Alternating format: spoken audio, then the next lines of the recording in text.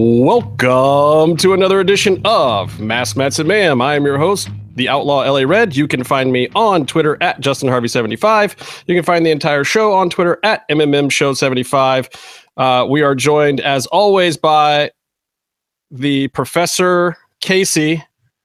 What's up? Is that what you're going by? The Professor Casey? What do you call these days? I don't know. Fuck, asshole. That's what most people call me. I don't know. But what's up? I'm asshole. How's it going? Monsterpalooza's tomorrow. Rest in peace, Basil Gogos. There we go. I'll take any of those. They all sound good to me. We're also joined by the Venmo guy who's always trying to get people to send him money. Hit me up on Venmo at Byron Fever. I accept money and I turn down requests for money. Does that gimmick work? I mean, like, is this an actual gimmick? Like, this is a thing? I asked a friend for money to buy an FS7 and he Venmoed me 14 cents, so I'm up right now. All right, and we're also joined by our resident boxing expert, Eric VanWagenen. How's it going, E? It's a small residence that I'm guessing. Good, and you can feel free to Venmo me. I have joined the ranks of Venmo myself. Well, we're not a very good podcast, so any of your thoughts on boxing are probably better than ours, though I definitely... I'm excited for this weekend with the Triple G Canelo. We were just talking about we were almost about to talk about it right before we went on, and it was just like, oh, we got to start the show now because we're about to get into it. Yeah, and Justin wouldn't let me talk about fucking Monster cereal either until we went on the air, so there you go. Well, yeah, we're talking about like Booberry and Canelo and Triple G and all this fun stuff, and it's like, wait, this is supposed to be the show, guys. Because you know what? I can bring them together, Justin, because you know what Canelo means in Spanish? Yes. Moving on. Well, cinnamon, which Byron over here says Cinnamon Toast Crunch is better than Monster cereal. Byron is banned for life. Banned for life from this podcast. It's 90% sugar. What do you have against it? First of all, I believe it's cinnamon. I think you're supposed to pronounce it cinnamon. I'm not Spanish. No. And secondly, Byron... What do you have against Count Chocula, honestly? Have you ever tried it? Because it wasn't out when we were kids in California. You had to fucking buy it as adults. It was when I was a kid. Come on, we had Count Chocula. I had Count. Well, I knew about it, but I was too busy eating. We had commercials, and then you could never buy it in stores. I guess California thought it was too unhealthy or something. Where were you from, Casey? Where'd you grow up? I grew up in Castaic, so I lived in California my whole life, and I was never able to get it. In Pasadena, we had Count Chocula. We did. I had it. It's good stuff. And Frankenberry. Frankenberry, yeah. Casey's parents lied to him. Maybe I'm a lot older. Maybe they ran out by the time you were. I went to the store myself, and I could never find it. But it is delicious, and I'm making up for lost time because I bought 8 boxes and now I have 10 boxes. Yeah. Well, that's that might be a little overkill. No, dude, that shit lasts until May, bro. You just gotta pace yourself. Then you're fine. When you can only buy your favorite cereal 2 months out of the fucking year, you gotta pace yourself. So I like Triple G this weekend. I do too. Yeah. Honestly, that's kind of. I agree. I agree a lot. I know it's going to start slow because they're both a little bit slow starters. Then rounds 4, 5, 6, 7, 8 are going to be awesome, and then I just think the bigger guy's going to outlast the smaller guy. I think it's a stoppage for Triple G round 10, 11, or 12. Wow, you see him getting the stop. Well, I mean, I think his power is definitely there, and I think he's going to work really close to Canelo, which he's not going to like, and I think that is going to change the tide. But I do also think that if a guy doesn't answer the call to come in for a round, it's going to be Triple G. He's said in the past that he's a little afraid of getting his head shook up and getting that brain damage and stuff, and it's like as soon as you put that thought in your mind, like... He doesn't even get cut. He doesn't even he's never even had a black eye from what I can tell. Well, exactly. So what happens if that happens in one of those middle rounds where they're mixing it up? Does he have to hurt? I honestly think they're both fairly hittable. I think they'll both stand toe to toe. eventually that's what the fight's going to turn into, and then it's just a war of attrition. And I think the Triple G's he's a little bit bigger and a little bit stronger. His last two fights haven't been awesome, but he's also never been beat, and Canelo has. Yeah, but I mean that beating was Mayweather, and it wasn't really a beating. It was just he got outpointed. True. Well, I mean, and that's what I don't think is going to happen here. I don't think that either of them are going to stand at range. And honestly, in this fight, I think it would benefit Canelo more to stand at range, but I don't think he's going to. I don't think that's what's going to happen. As long as it's better than that sparring match he had last time with Cesar Chavez Jr. Yeah, that was I can't even believe I watched that. That was, I mean, it was. Watched it and then hated myself the rest of the Yeah, I was like, man, I could have just gone to Outlaws boxing gym 2 blocks away and watched two guys spar for 12 rounds. Exactly. I go to the Wild Card West boxing gym, and Chris Van Heerden spars better than that every week. Yeah, it was kind of like, dang, I can't even believe they pulled this off. And then De La Hoya's out there all mad that, you know, Mayweather and Conor are getting all this press. And it's like, yeah, bro, but look at the last fight you sold us on. It's like, I know you've got the better fight right now, but at the same time, the casual fans don't know that. All they know is what you did last. I blame Chavez Jr. for that debacle, though. I think Canelo did what he was supposed to do, but Chavez Jr. just looked like dog shit. Yeah. I loved everyone's response to De La Hoya, too, when he was talking about making a mockery of boxing, because everyone would just repost infamous pictures of him that came out a short while ago. I mean, look, how a guy chooses to dress behind closed doors is completely up to him. And the Adrian Adonis gimmick was going on. Yeah, he was just paying homage to the late David Carradine in his last known wardrobe. Oh my gosh, really? Wow. Too soon? What? Jeez. No, it's fine. It's totally fine. I'm just making fun of you anyway. You're off topic. Well, okay, so we're talking about boxing, but I think it's going to be a good fight. I don't know if I want to see it. It's going to be, I guarantee it'll be much better than what we've seen lately. It'll be the best pay-per-view of the year. Well, and honestly, boxing needs both of these guys to come out of this as stars. Like star making wise, I think it's better if Triple G puts in a good showing and Canelo wins. But because I think it hurts Canelo a lot more career wise if he loses this fight. And Triple G, I don't think he really loses much because Triple G hasn't had as much competition. I mean, his last couple guys were finally real opponents, but before that, he was pretty much fighting tomato cans. Well, I don't know. I think Triple G's the last sort of untouched guy that, I mean, they were talking about, you know, Floyd coming out of retirement to fight Triple G, and Floyd didn't want any part of that. He shouldn't. He's too big for him. But you know, Canelo, you know, I mean, I don't know. I think Triple G has a much more to lose and a loss than Canelo does. What do I know? Maybe we'll see. There's a couple of weeks every year where everybody you meet is a boxing expert, and now we are in one of those times.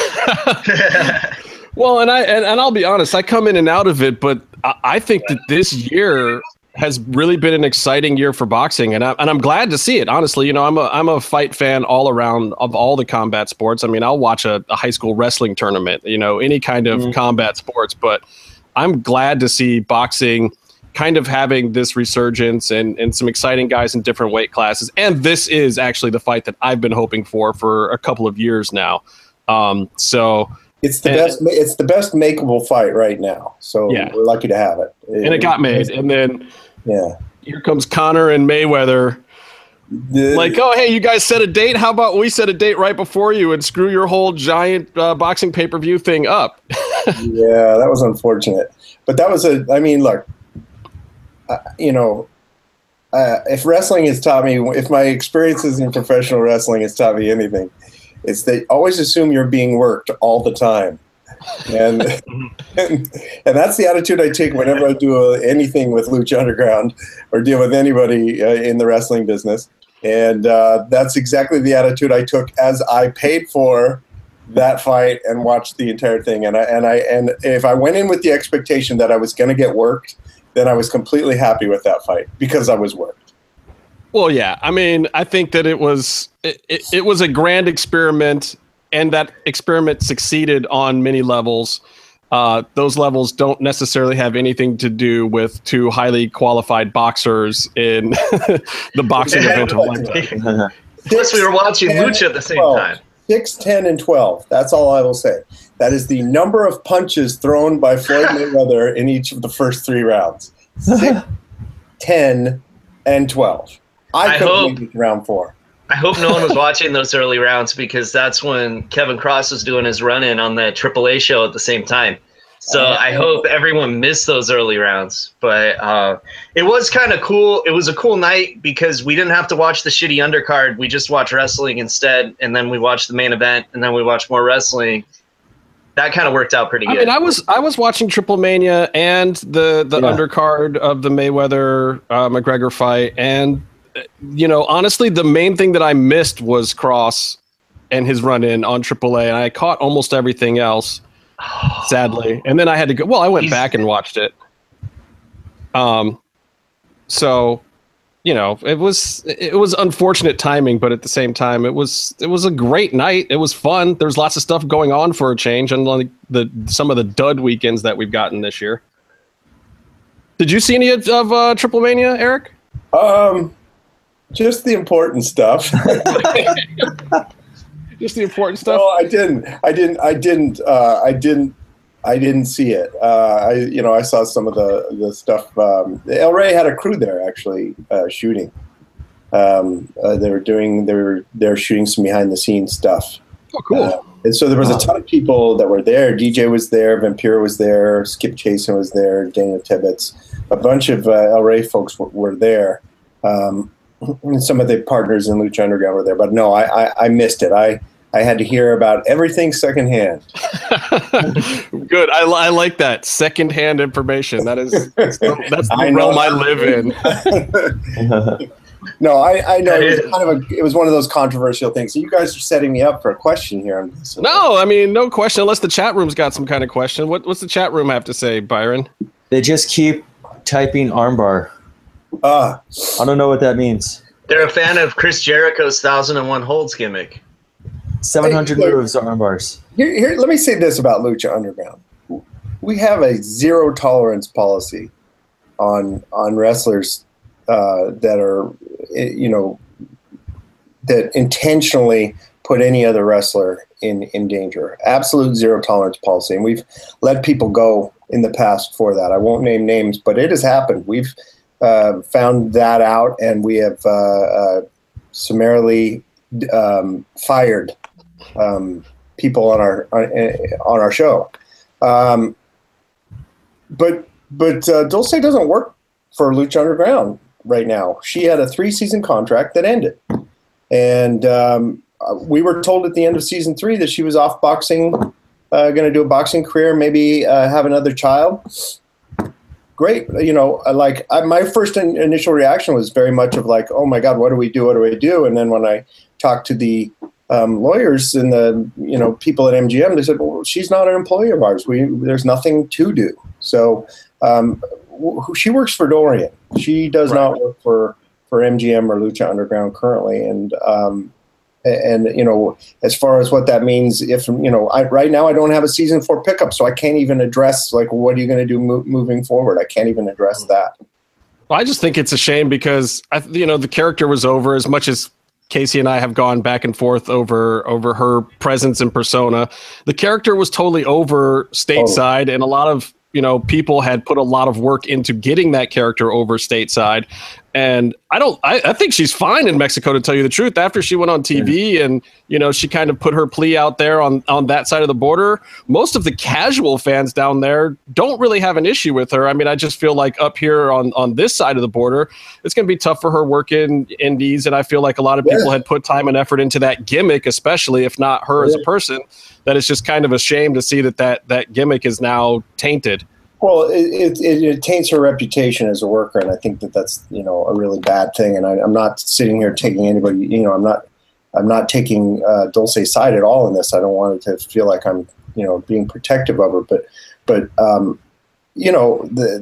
the kind of stuff that follows you around for the rest of your career, and there's nothing you can do about it once you're tagged to that person.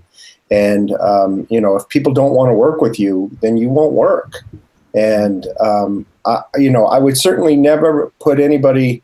I know just enough to know that you don't put anybody into a situation where they feel unsafe. And we would never do that on our show. That's all I'll say. Yeah, I mean, we've seen people come back. Like stranger things have happened in the professional wrestling world, and I think there's opportunities for anyone. But at the same time, you know, you got to make it up to the locker rooms out there. That's where you got the issue. It's not with any of the fans or any of the people. Like, look, if people start letting you back in the locker rooms and back in the mat, then you know, the fans are going to buy it to a certain extent after a while, or you use the heat, one or the other. You just use the heat and to your advantage, and that's fine too a lot of times. But you still gotta have the trust of your coworkers in any profession. And that's the important thing, is that her coworkers have to feel like they can trust her with their livelihood and their health and their safety. And if you don't have people willing to put that trust in you, then you're no good to any promotion, no matter how talented you are. You know, we haven't been forced to really deal with it, and because, you know, we've sort of had a certain path that we had. You know, if you had asked me a month ago what the plans were for Sexy Star, I would have said, well, she's not under contract, so there are no plans. And that's the same answer today. But what Dorian chooses to do, that's up to Dorian. Well, if you do bring her back, you can put me in the ring with her, because I'm pretty sure she won't hurt me. I don't know, Justin. I've seen your like, no, she might fuck you up, dude. I like her. I like Dulce very much, and you know, it's unfortunate when people make mistakes that impact their ability to work and their ability to make a living. So you know, the whole thing was a sad situation, but and you know, obviously regrettable. I'm sure if she could go back and redo it, she would absolutely go back and redo it. But you know, that's not the world we live in, so she'll deal with it. Well, you touched on it very briefly. That right now there is not a season 4, right? No, I mean, you know, I wish I could. I wish I had some groundbreaking news to say, but we're still hopeful for it. You know, there's conversations that are going on between the LLC and MGM and the El Rey Network, and you know, it's. I could sit here and spout the theories that I have on why it's taking this long, but then it would just. You know, I think that'd be irresponsible for me to say that. I will just say that I have no indications to think that we're not coming back. The timing of it, though, is now very much in question. You know, is it the kind of thing where we have to rest the format a little bit and bring it back? There is a window of time when El Rey has the right to pick it up, and we have not crossed that threshold yet. So the ball is in their court, and I'm still hopeful. It's unfortunate because, you know, there was a lot of people, cast and crew, myself included, who, you know, figured we would be hanging out in Boyle Heights this time of year. And, well, I'm happy just to know that you guys are still working on it, because being in TV myself, I know that.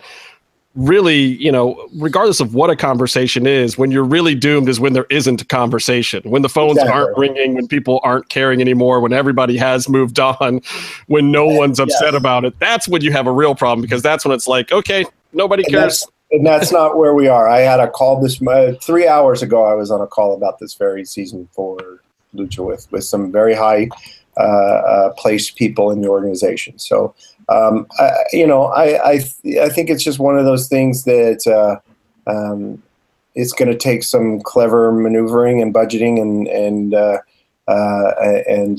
little bit of luck. But I still feel pretty good about our return. You know, it's not there's a lot of doomsaying going on out there, and I think some of that is overblown. Yeah, you know, look. I think the shirt you're wearing says it all. I think we know whose team you're on. It's the Lucha Clique. Yes. It's the fans and the believers. Too. You know, hopefully you don't have one of these shirts, though. We'll get to that in a minute. I owe you one. Byron, don't I owe you one of those shirts? Yeah, I'm still waiting. He doesn't deserve one. He got me sick, so I couldn't get my shirt. Fuck Byron. Wait, one of you guys I promised one to. Maybe it was me. Well, Byron is the one that has been begging for one forever, but I think it would be really awesome if you just gave it to Casey instead, because we are the same size. I have 2, and I'll give you both mine. How's that? I have about I have about 7 of those mugs and cups. Wait, I got to ask you about the mugs. So on the Way Too Real podcast last night, they were talking about the mugs, and then I got information that there was only like 50 or 60 of them made, but then somebody else said no, there was enough for all the MGM staff and the cast and crew. So really, how much of a collector's item is the 100th episode mug? How many are out there, Eric? This is the important question. I should go get them because there was actually 2 that were printed. One they didn't like. So there was a limited run on the first one, and they didn't like it because they didn't like the ink on it or something like that. So they said, "No, forget it. We're not giving those away." And then they put like the 100 that they initially ordered in like Tony Jensen's office. And then they did the other run that they put out that are, bigger and bolder and better lettering. It looks better. And so those they made, I don't know, 1,000 of or something like that. So I have a couple of each. So the one that I initially heard about that was super limited is the one that never really went out. The short one. Yeah. So when all this blows up in your face and your whole career goes away, that's the one that goes on eBay. That's the one that I will sell to help send my youngest child to college. That one. Can I Venmo you like $5? Yes. Venmo is going to be very handy, right? Everyone's Venmo money, and only one person is going to. I'll do a Venmo auction. Well, let's talk about it. You actually you did what very few people in TV can do. Though I think Big Brother does it like every season because they have like 5 episodes a week or whatever. But that show's still on the air? Big Brother? Yeah. Really? Yeah, they're doing something. They're in the pot with some other people. Can't believe people still watch that show. I can't believe they're doing Celebrity Big Brother this winter. Roach is toast. That is going to break him. Lucha Underground works on Big Brother, so I constantly give those guys shit because like it's one of those things where it's like they say the wrestling wars or whatever. It's the reality TV wars. Like I don't want it to ever get canceled and like Bachelor stay on the air. I want them all to stay on the air because it makes everybody work all the time. But I will mock those guys over that show constantly. Yeah, you should mock them. I wanted to stick around. You should mock them for not going to He-Man conventions too. You should mock them. Did DJ stand you up on going to PowerCon? No, you know what? I think they probably saw my tweet saying that the con was a piece of shit and not to come. So they didn't. Whoa! Wait a minute! I've had to listen to you and Krista Joseph talk about fucking Power and Roach too for like a year and a half straight now, and then they no show, and you say it sucks after all this hype. Really? Yeah, dude, it was like the size of like a high school cafeteria. There were like 3 rows of shit. Like it costs the same as Monsterpalooza, which is like this fucking labyrinth of tables.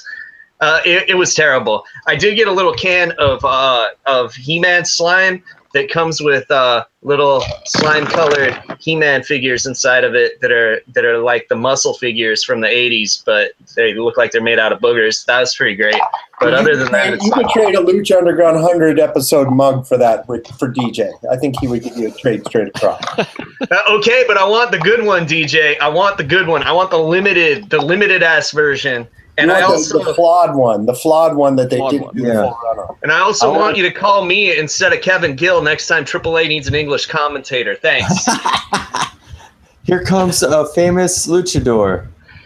Known worldwide. Poor Kevin Gill, man. I feel bad for the guy now. Like bad? He's not even on Coman's show anymore. Like apparently they really got into it after the whole thing. He took so much shit from everyone, and I guess he's off crying in the corner about it now. And I feel bad because I like KG, but his commentary on Triple Mania really just wasn't very good. Honestly, I'm wondering if Vamp gave him that gig because I know he's friends with Vamp. Vamp's involved with that. So, because they have some mutual Juggalo friends, I'm sure. I think so. I have a question. If you routinely shave your head and you get a head tattoo and then you immediately grow your hair back out for the first time in decades, is that related? Why don't you wait until he's on the show, Byron? You know he wants to do the show. He doesn't know how to use a computer. You volunteered to tell him how to use the Google Hangouts. He's not good at technology. But he's also gone vegan and he's dropped like 90 pounds. Yeah, I noticed. That's kind of crazy. Yeah, he's looking pretty ripped. And I like swollen Vamp a little bit better. I like stung by bees Vampiro. That's a little happier. A little scarier. Lights on Fire better? Yeah. Oh. That was still one of my favorite moments in Lucha Underground history. My wrestling experience was that was my first season, and that was a match that was obviously 100-something matches in the season, and it was so different than everything else. I had this moment where I think I pulled DJ apart and I go, wait a minute, what I just saw, was that good? Did you think that was good? Because I have no idea how to process that. We almost killed a little girl in the front seat, and you're telling me this was really good. I remember seeing a family with small children walk out mid-match. Yeah, because a light tube flew over her head and shattered against the wall like a foot above her head. It was crazy. Well, see, if you're me and Casey, that is the point at which that the match was good. Right. When I felt like I was going to get thumbtacks rained upon me from the superplex, making them bounce at us, it's great. It's like you don't feel like you're having a good time at a wrestling show unless you're fearing for your life. That's my... I mean, yeah, like when I was a teenager, I was going to the ECW arena and like New Jack was... Here it is. Craters off of people's heads that were landing on people in the audience, and then they were rubbing them on their faces. ECW reference. Here goes Justin. He used to go to ECW shows when he was younger. Have you ever been to a good show, Byron? You've been to a couple good shows, right? I was just at the post SummerSlam Raw in Brooklyn. You were supposed to say yes. You were supposed to say, yeah, you were at the fucking Ultima Lucha we were just talking about that Justin wasn't at, Byron. Rub it in his face. I don't want to. Oh, yeah. No, I was at that one. Yeah, I really wasn't at that one. I wasn't invited. Well, it was really good. You missed out on a lot. Yeah, it was great, especially the stuff that you'll never see. Yeah. You guys are jerks. Well, you know what you guys weren't there for? You guys weren't there for this episode. Or the last episode. 100. Yeah. Well, yeah, because the cop brawl was also filmed that same day, I believe, because I was at that as well. Yeah, Justin, you're a dick, by the way. Like, I want to tell the audience what a dick Justin is. We podcast with Justin the Dick, and he doesn't fucking tell us what happens on these tapings. He wouldn't tell us shit. I think I brought back one little piece of caution tape. Why would you want to know? The set, and I said, yeah, some stuff happened this weekend, and they were like, well, what happened? And I was like, that's true. You know. whenever he NDA'd his podcast co-host. He NDA'd us. Like, seriously. Thanks, Justin. Whenever I would miss a taping, Casey would always be sure to let me know that I missed something super awesome. And then I'd lie about what it was like a good friend. I'd be like, yeah, dude, Sid was fucking there. Just so you know. Well, if I had told you about Reyes and Joey Ryan, you would have never believed me anyway. That like I'm there and I see Evie Dub earlier in the day, right when the squad car is getting positioned or starting to get positioned or whatever, and I'm like, what the hell is going on? And he's just like, oh, that's just the early shit. Wait till you see the episode 100 stuff that we got coming up later, because that was episode 99 or whatever was being filmed before the intermission, and 100 was after the intermission. Whenever there's lots of props and extensive setups, we do that right out the chute, like first match of the day, so we can get it over with and have time to move everything out. It was crazy too, because we walked into the temple and there's caution tape everywhere. There's a damn squad car. There's all these dudes in jack boots with riot gear. We're like, what the fuck happened? Are we all like, getting sent to another country? Is this the gulag? What's going on in here?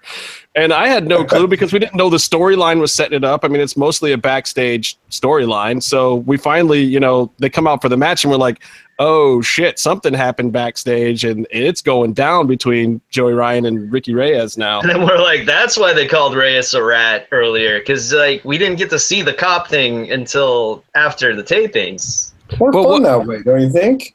Yeah, but I think that LAPD's finest should have been represented. Or were you still working the paddy wagon detail that day, Eric?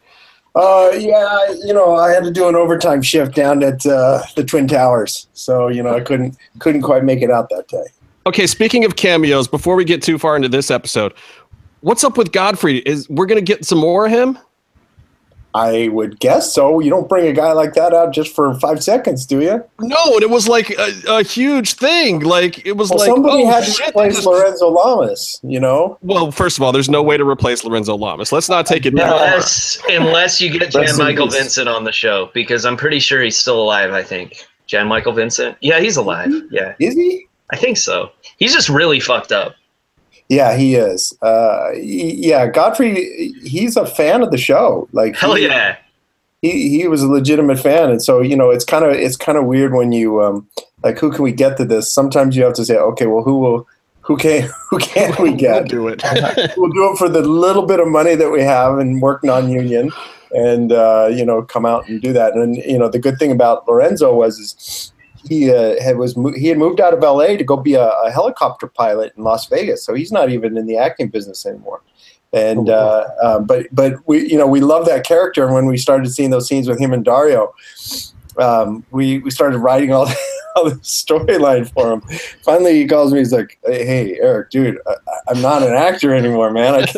I got a helicopter business in Vegas. You got to write me off. I can't keep coming to LA to shoot this stuff." So that's when. So I called DJ. I'm like, you got him one more day. We got to. He's like, I'll have Cage kill him. I'm like, perfect. Well, see, that's got to be fun. It'd just be like, great. We get to kill Lorenzo Lamas today on short notice. Let's do it. It was a very short notice kill. And so the role that Lorenzo was supposed to play has now been taken over by Godfrey. I just like the Godfrey said Pentagon. Were there other options that you were debating? There's always other options. I mean, there's always we're in LA, for God's sakes. Like no, I mean on how you were going to kill him besides pop his head. I just left that up to DJ, and I think it was the best one. It came out. Yeah. It came out great too. He wrote the eyeball in the script. The eyeball smash was written in the script. Sometimes Skip improvises those kind of things, but the squishy eyeball was Chris DeJoseph's brilliant creation. How would you improvise the eyeball though? Where would you just pop one out of a PA? We let Skip worry about this stuff. He's like, how do you handle your PAs? Good God, dude, Byron, they're in Boyle Heights. You go to a butcher, you get some fucking eyeballs, you use real guts, and then your set smells like shit the rest of the day. I thought you made a horror movie. Jesus Christ, Byron. It was in Pennsylvania in the woods. The temple smells like shit all the time anyway. Yeah. Yeah, it's that one corner. We call it Poo Corner outside. I know why. Yeah. I know why. I don't get it. I remember that. That was scandalous. A couple, 3 scandalous things. Well, hopefully we get back for some more scandalous things. Yes. All right, so how does it feel to get to 100? Because like what I was saying before we started talking about Big Brother, there's not a lot of shows that really get there. I mean, if you're on a network, you figure you get 20 to 23 back in the old days. Nowadays, it's like 13. I mean, Game of Thrones will never even hit 100 episodes, right? So, like, how does it feel to get to 100? I was thinking of that. It's like, of all the shows that I've worked on in like 27 years now of television, I can list them on one hand that made 100 episodes, and it's like Survivor, Amazing Race, Apprentice, and I didn't do 100. I didn't do 100 on all of those. I'm just saying I was around. Those shows have done over 100, and then Lucha, in 4th place. And those shows are like institutions. Those shows are those are sort of once every couple of year kind of programming. And I mean, it's if you'd have asked me 4 years ago that we'd be looking at 100 episodes, I just said, and Donald Trump will be president too. Well, I mean, and you guys hit it in basically like 3 years. I mean, I know it's been 4 since you started the whole project, but it's really only been on air for under 3 years, right? Yeah, season 1 was 40, season 2 was 26, season 3 was 40 again, or the 39, 26, and 40. I remember being blown away when I showed up that day because I don't think that many of us, even the hardcore fans, knew that it was the 100th episode, or maybe we had heard the day before or something. But getting there and the atmosphere that was going on with everyone was pretty amazing, just from people standing around making their cricket, banners from the printer or whatever. Yeah. Like it was almost an Ultima Lucha vibe, but there was a little more reverence to it. Like I think people were actually honored to be there that day. And it wasn't so much about what crazy shit are they going to throw at us. It was more like, holy shit, we're like involved with something that's really happening here. Yeah, and you could tell people were trying to do the math in their heads because, like, I think at that time we'd only aired up to like episode 50 something. So they're like, "Wait, 100?" I'm like, "Yeah, we got a whole year's worth that we've banked. You guys have sat through a year's worth of wrestling television that we have not shown yet." So, I'm watching these episodes now like almost completely brand new. Like I feel like I'm seeing them for the first time because it's like, oh, hey, look who joined. Killer Kross. Oh, Jesus, there's a killer in the room. Ah! Good evening. Hi, Kevin. Good afternoon. Good day. I think it's evening for Byron because he's on the East Coast. Really? New York. That's gross, Byron. Yeah. You're lucky, Kevin. You showed up before. You showed up after EV-Dub told us all his thoughts on Triple Mania. Oh, dear. Not that he said anything bad about you. I didn't see it, Kevin. Don't worry. I didn't see it. But I'm glad that you got a big push. Oh, I am too, man. It's been awesome being in front of a crowd like that energized. I mean, that was insane. But did anyone tell you that your mother's pussy smells like sour milk? Because if they don't tell you that at a Triple Mania show, then you're really not over as a heel enough. Well, I've had Ziploc bags of piss thrown at me. So it's going all right. Oh, you had the Ziploc bags of piss thrown at you? Oh, they use the ones that actually seal? Yeah, that's what happened to Luis. Luis's first experience with an angry wrestling crowd was exactly that phrasing. So Dario was baptized by fire on 5 minutes into his wrestling career. Sounds about right. Rocks, piss, bottle, yeah, and other unknown liquids. Wow, that's super duper gross. Do they have a lawyer come out at Triple Mania and tell everybody that they might be exposed to bodily fluids? No way in hell. It's not a real show if they don't. I saw Kat today, actually, the lawyer that used to do that spiel. And I was at MGM today and bumped into her. And of course, we had to reminisce about how people would bring signs in her honor. And she was always the best person to actually do it. Oh, hold on one second, guys. You're blowing up. No, that's my son calling me, wanting me to come pick him up. Oh, we're going to lose EV-Dub. Well, I wanted to congratulate you again on the 100 episodes because it's really ridiculous and crazy that, from us just going and hanging out in the temple to seeing the temple fill up and to seeing like just the deafening roar that you could get from 400 people to actually getting to 100 episodes is freaking amazing. I don't know if we all thought it was going to get there, and regardless of what is coming in the future, I think this is a huge moment to be celebrated by everybody involved. Well, thank you. I mean, it's been one of the really fun, fulfilling, exciting, frustrating, crazy experiences. Just when you think you've done it all, you do a show like this, and everything after this will seem really boring in comparison. But it's really a credit to the talent. The wrestlers. I mean, everybody knows. Anyone who works in television, casting is everything.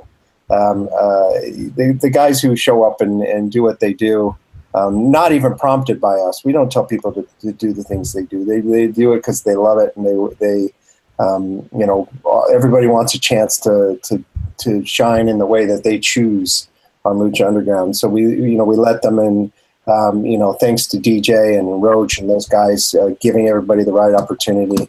And really the most important thing about season 4 is we got to get Killer Kross on this show in the worst possible way. And I look at like the delays in this and I feel like poor Kevin is got the biggest burden because he was set to take off in season 4, and now we've just been playing the waiting game and the waiting game and the waiting game. And Kevin, you are a good guy for hanging around and waiting. And I'm glad that Dorian is at least capitalizing to some extent. But we can't wait till we get to do it on Lucha Underground as well. So, and thank you. Thank you. I can't wait to get back there with everyone. No, it's going to be great. Kevin's one of the good ones. Guys, always good to see you. I hope I didn't say too much. We don't ever hope that. We hope you always say too much, but Triple G by stoppage in round 11. That's what I will leave you with. I got Triple G in round 10. So Kevin, what's your call? You know, this is a 50-50 fight because if Triple G takes shots to get in, and you know he likes to do that, this is not the guy to take shots with. But he's really smart, so he might bait him. You know, I think Triple G, the keys to victory here is to bait him up there, but not be available to hit and counterpunch Canelo. But if Canelo hits clean on Triple G, that's going to be a wrap, I think. But like I said, 50-50. I think the middle rounds of this fight are going to be awesome. I can't wait to see it. Let's all hope so. Hey, Eric, before you leave, yes, sir. You know, we had mentioned on our show that MGM has got some interest in WoW. Is there anything going on that front that you wanted to talk about? You know, yeah. I mean, there's been some meetings. You know, David McLean, who's you know, one of the great characters in the history of wrestling and women's wrestling in particular. I've gotten to know David. You know, we've had some meetings about MGM getting involved in helping them sell the WoW show, and got to meet with Jeannie Buss a few times. And as a lifelong Laker fan, I can tell you that was an absolute thrilling moment to go hang out in her office with her. But there is, you know, it's sort of in the hands of the MGM development team, and I've popped in and out on some of their discussions. But you know. I think you're going to start hearing more and more from WoW coming in the next year. I think WoW is poised for a more mainstream comeback. Well, let's hope so. I mean, like, look, women's wrestling is totally hot right now between Mae Young and Sabotage and all the stuff that's going on out there. And, you know, even the women's division in WWE is actually sometimes getting a good treatment these days. So and Glow was a big, you know, sort of breakout summer hit on Netflix, and you know, we have that guy. We have the guy from Glow. So it would be a shame if we couldn't come up with a creative way to sort of, you know, use the buzz around women's wrestling and about David and, you know, all the crazy stuff. So I do think there will hopefully there will be some things coming up in the future. Between MGM and David and Jeannie, that would be cool. And if I can be involved in it in any way, I absolutely would be. Well, hey, you know where to come to talk about it. If you got anything to tell us about future of Lucha Underground or WoW or any cool stuff you got going on over at MGM, or if you just want to come and hate on Big Brother some more, you're always welcome, my friend. I'm always willing to do that. Cheers, Eric. Go get your kid. Get out of here, man. All right. Thanks See you, Kevin. Thank you, guys. Bye. Thanks, Eric. All right. Man, the timing couldn't work out better. You cross over with Evie Dub, and now the killer is here. And dude, it's ridiculous. Like every time we talk to you, and then you go away, and you do all this crazy shit. By the time we talk to you again, and it hasn't even been that freaking long. Like I think I'm really sick. You have gotten over in a whole nother country on a whole nother level. And for a while, people were like, you know, I was busting people's balls that I had heat with you because all this shit was going on and I wasn't getting the inside scoop. And I was just like, God damn it, what is Kross is murdering people? We should know about this ahead of time. Yes. Well, the problem is that I'm a very impulsive individual, and I don't even know what's going on ahead of time, and neither does the company. Ha! So, you know, yeah, I'm back. And now we can talk about anything. We can get nuts. We can let the zombies out. I'm ready for the apocalypse. What the hell's been going on with you guys? What's new? Dude, I mean, everything is new. Everything is new and old. My show is, since last I saw you, my show started airing on Discovery Channel, cheap plug, Gear Dogs, Monday nights, 10 p.m. Ooh, that's a good time slot. It's a terrible time slot because everyone who watches this show is freaking watching Raw and they don't care. But I'm like, dude, watch the Hulu version. Watch my show live. I need the numbers. Vince doesn't need the fucking numbers. Dude. I got to plug the Hulu version of Raw and SmackDown. Because shit, I watched SmackDown. I haven't watched WWE in 2 years. I watched SmackDown yesterday because I got fucking Hulu. Because let me tell you guys something. Any of you that are college students out there, you can get a Hulu subscription and a Spotify subscription for $5 a month right now. It's a special deal. You have to verify that you're enrolled in school and all that shit, but it's worth it. I just wanted to catch up on Rick and Morty, but yeah, dude. We'll do it. 90-minute Raw is good Raw. That's pretty much the only way. that I watch it. I mean, every now and then I'll put it on in the background on Monday nights, but certainly not while my own show is airing. And Byron, your show's still on Saturday nights, right? Saturdays, I think 10 p.m. on What's the it called? Self channel. Get In Where You Fit In on the Vanilla Ice Project. Vanilla Ice Project. You know, I don't have a fucking show, but I'm going to Monsterpalooza tomorrow, so your shows can suck my dick because I'm gonna go fucking hang out with zombies and monsters and shit. I'm gonna, you know, fucking say what up to Jason and Leatherface while you guys are like, oh, I did a show with Vanilla Ice like 12 years ago that's finally airing. You know what? I'm going to Monsterpalooza tomorrow. Dude, stop by the Crypt TV booth and say what's up to Erica Gradiaga, who's a good friend of mine who did a Crypt TV short not too long ago with a couple of cool guest stars in it that I know. So yeah, and I liked it. I liked it. It was good. Morgu. It's called Morgu. Watch it, guys. She's an awesome director. All right, so Kevin, let's talk a little bit about AAA. I know you got some other stuff coming up soon, but I want to talk about AAA because we haven't talked to you since like the shit hit the fan. I think the last time we talked to you, you had just popped Tejano's eyes out. Yeah. And we haven't really talked to you since then. But I'm going to start current and work backwards. And I don't know how much more you've taped for them, but I currently saw a picture of you standing over Reyes Scorpion and the recently unmasked Dr. Wagner. Jesus Christ, are you killing legends now? That's what has to happen. I mean, look, the title picture is fantastic, but people are really upset that Jon has all the belts, and I think that's funny. So let's keep the belts on Jon. I mean, not to toot my own horn, but I am the only reason that Jon has retained the titles in situations that were not complementing a one-on-one capacity. And if you notice, anytime Jon has been in a one-on-one match, I've been a gentleman. I sat in the back. I had some popcorn, a Diet Coke, and I watched Jon decimate these guys. But the company has continuously put Johnny Mundo into situations where it's been, you know, he's in triple threats. But the company is booking, you know, Phantasma and Tejano, who publicly are best friends, in these types of situations. We all know it's going to be a handicap match. So, you know, when stuff like that happens, I have to interfere. I have to make sure that the ball stays in the proper court. But on my own accord, I'm going to go after the people that are on the posters. Wagner's everywhere. Why wouldn't I dive bomb Wagner on his head? Reyes Scorpion made his debut. Hi, my name's Killer Kross. Welcome to the hospital. And then Psycho Clown's there. His face is everywhere. We got to dive bomb him too. He was in the picture, but he was there that night. But they didn't get him in the picture. He was in the corner in fetal position. But, yeah, things have been good. And you've got your work cut out for you because I think in the next big show, Mundo's got to wrestle like 80 times against 50 different people. So you're going to get your hands dirty, I think. Yeah, it might be. Yeah, if that booking holds, that's going to be. I've heard that the setup or what's coming is that, you know, Johnny's going to have to defend these belts, and that there's going to be that Vamp's kind of fucking with him a little bit to make him deal with it now. But I guess that puts you in an awkward situation. It does put me in an awkward situation, but I mean, to be honest with you, I'm just waiting. I mean, any day now I'll get fired, I'm sure. So, I mean, I'm not on the show on the 23rd.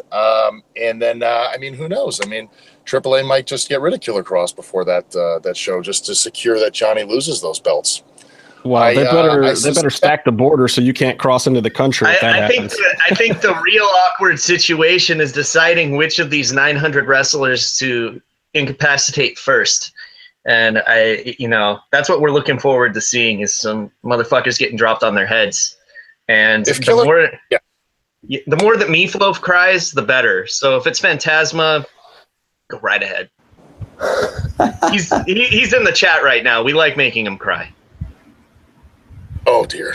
You know, if Kross saw any of these guys backstage on that October 1st show, he would make sure they had no ability whatsoever to even walk down to the ring. But who knows? I might not even be there. We'll see what happens. We'll see.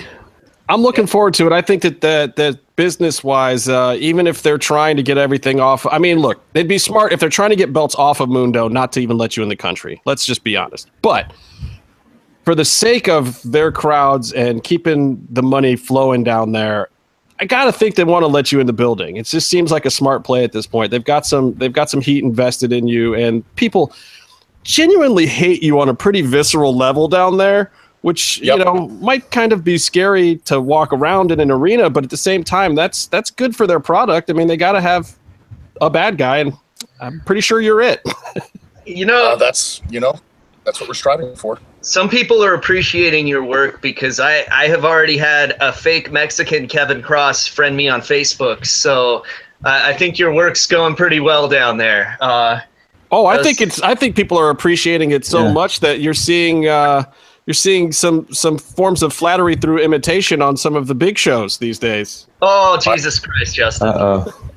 Yep, I'm glad somebody said it. I mean, my God. But, to be honest with you, I've never once ever gone out of my way to rip anybody off. But my influences bleed through. And everyone, I mean, if anyone's ever seen me work, you're going to see some Taz, you're going to see some Kawada, you're going to see some Kobashi, some Misawa. And I don't hold it against anyone when their influences bleed through as well. But it's just kind of interesting because you do see some things that no one's done really as a heavyweight in the last 12 years that I've been the only one doing that they're suddenly now doing on TV. Now that I'm on TV in Mexico. But hey, man, we don't have to go there. Nothing makes any sense, and this isn't. This is the Matrix. So, bang my head through this window over here. It's okay because I'm pretty sure I just saw Kofi Kingston steal one of Aerostar's dives, and it went very horribly on SmackDown this week. Yeah. Oh, did he do the thing where he runs to the ropes and then he No, he stole the trust fall, dude. Yeah. Oh yeah. I wouldn't do that in WWE. I wouldn't do that fucking anywhere.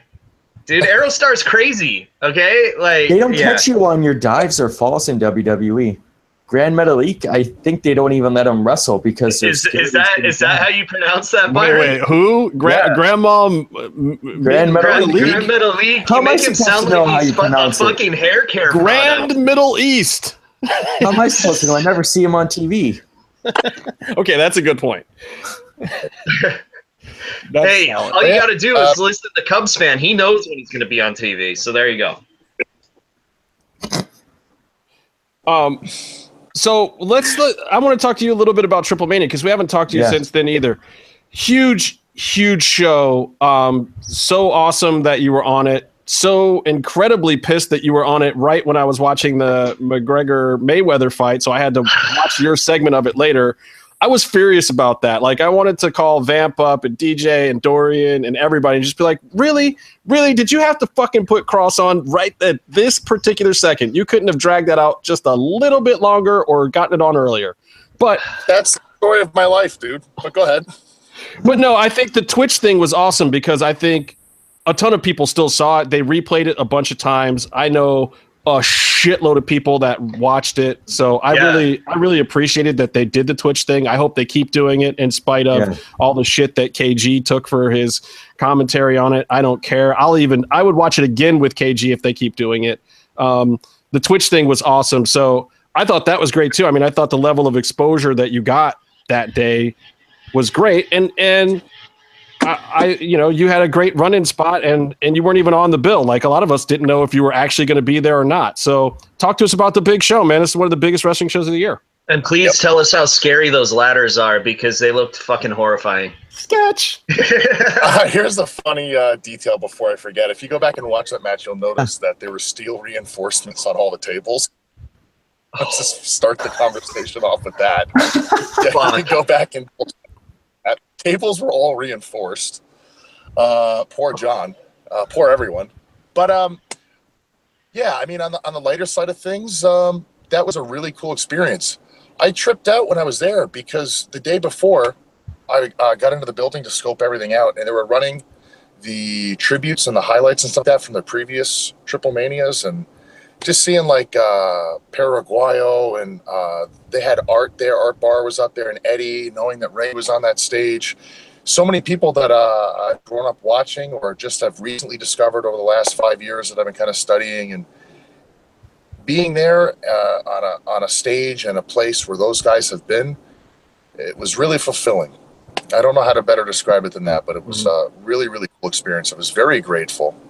And honored and privileged is something that's overly used and almost has no meaning whatsoever because so many people say it. But I'm going to say it with the utmost sincerity. I was honored and privileged to be there in any capacity whatsoever. I mean, there's over 5,000 professional wrestlers alone in North America.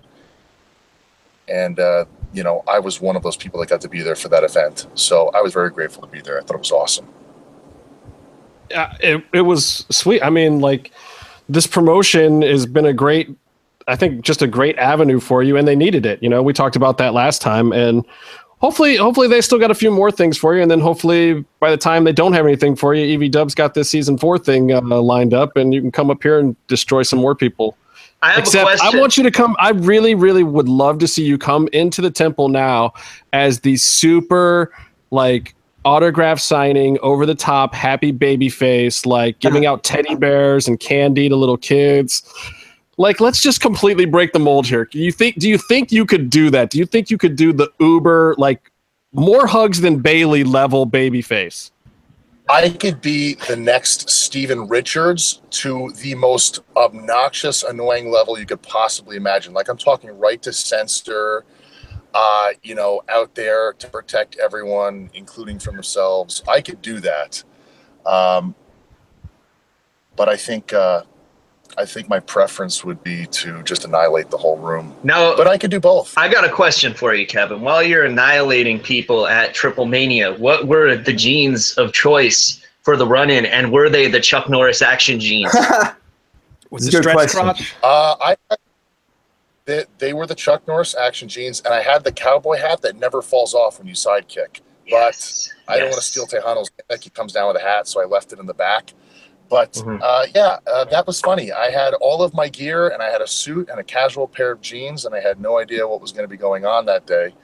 So yeah, I figured it would probably really confuse people if I ran down with my wrestling gear on, because it wasn't in the match and I wasn't cashing in. People thought that I was going to be cashing in on that day, so I didn't want to confuse the audience or anyone watching it. So I tried to go in there as Sid Justice as I possibly could. Yes. King Sid. Well, I mean, there was no reason for you to cash in yet, man. I figure your cash in will come at an appropriate time when you feel like the belt needs to be around your waist instead of your friends. That's just my opinion. Exactly. You don't have to answer that. Yeah, the whole purpose of me getting the cash in the case was to get it away from that Mascara de Bronze kid, right? Mm-hmm. So, now that he couldn't cash in on John and I have it, I'm just going to hold on to it forever. It's going to collect dust. Right. Since he, he was keeping his lunch in it to go to school and shit because he's like 8 years old and, Look, just don't send it in with anybody for any photo ops or anything like that. Like, make sure you go with it wherever it needs to appear. Handcuff it to your wrist. Take it when you leave. The best gimmick would be the guy who runs down to cash in the case, but he left the case somewhere and someone took the papers out, and for once they open it to see if the contract's there and he can't cash in. The first time they actually open it for the contract.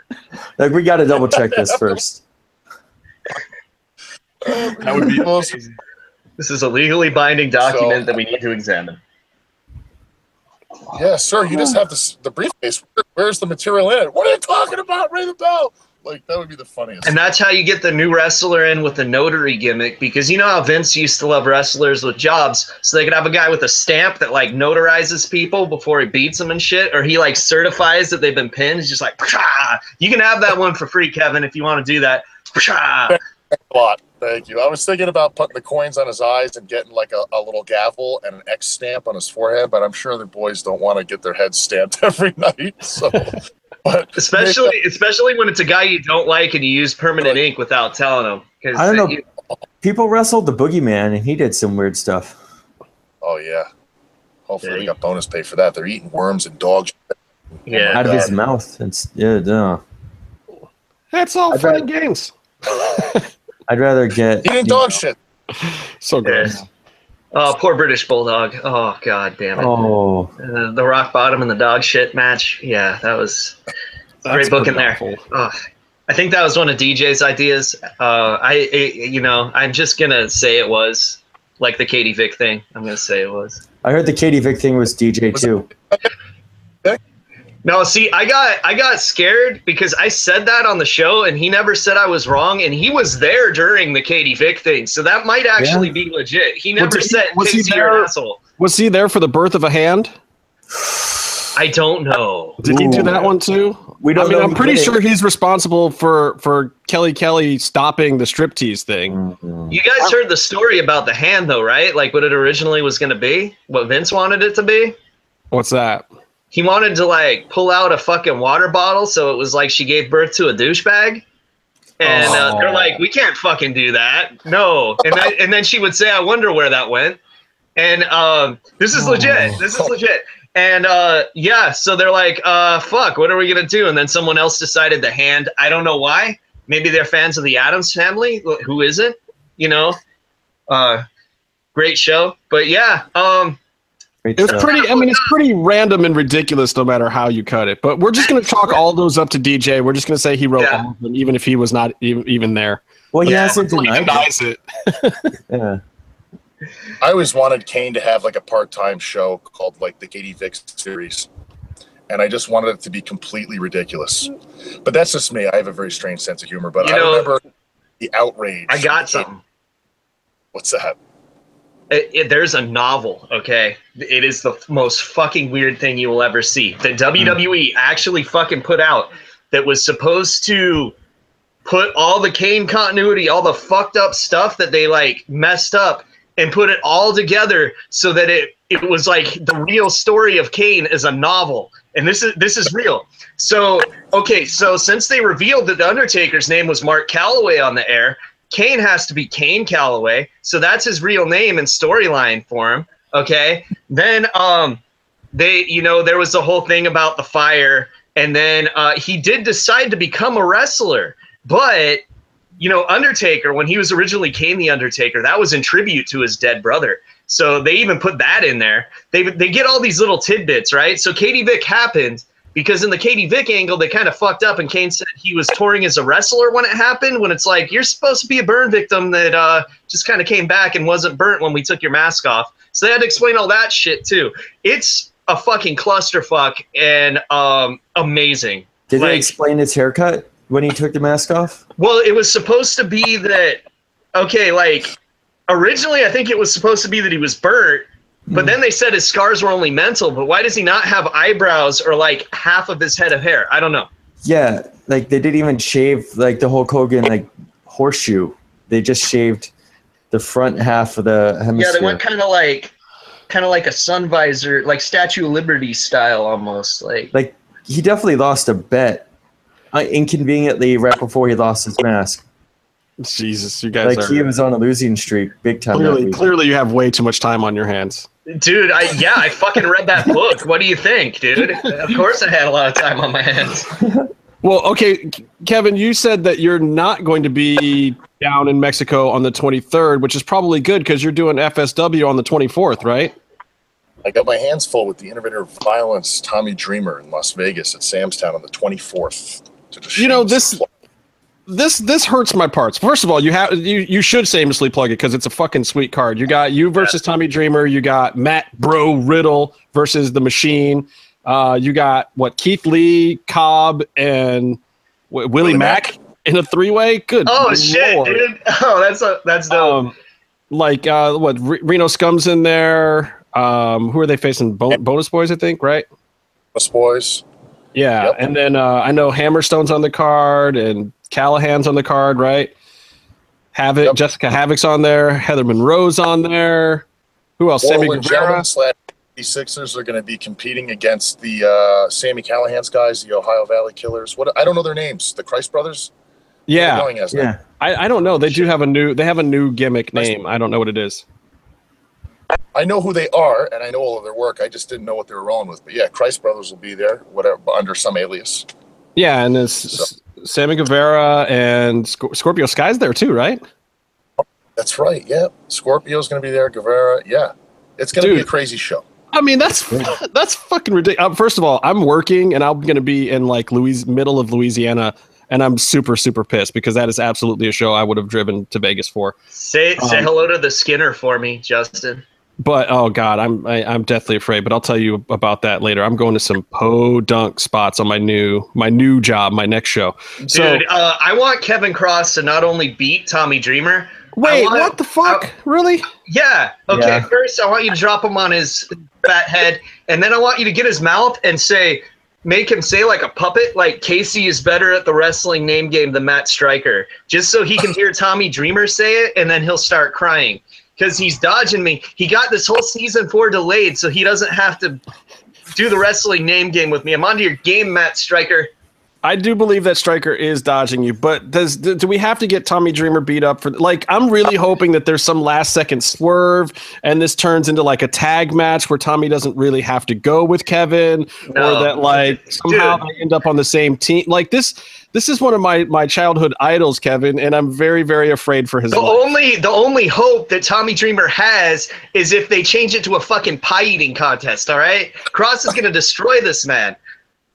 Well, I'm not disputing that part of it. What I'm saying is I love Tommy Dreamer, and this is really, really unfortunate for him. Like, I hope that they really drove the money truck up to his house and just dumped off piles of money to even have him step foot in the ring with Kevin. This is really unfortunate.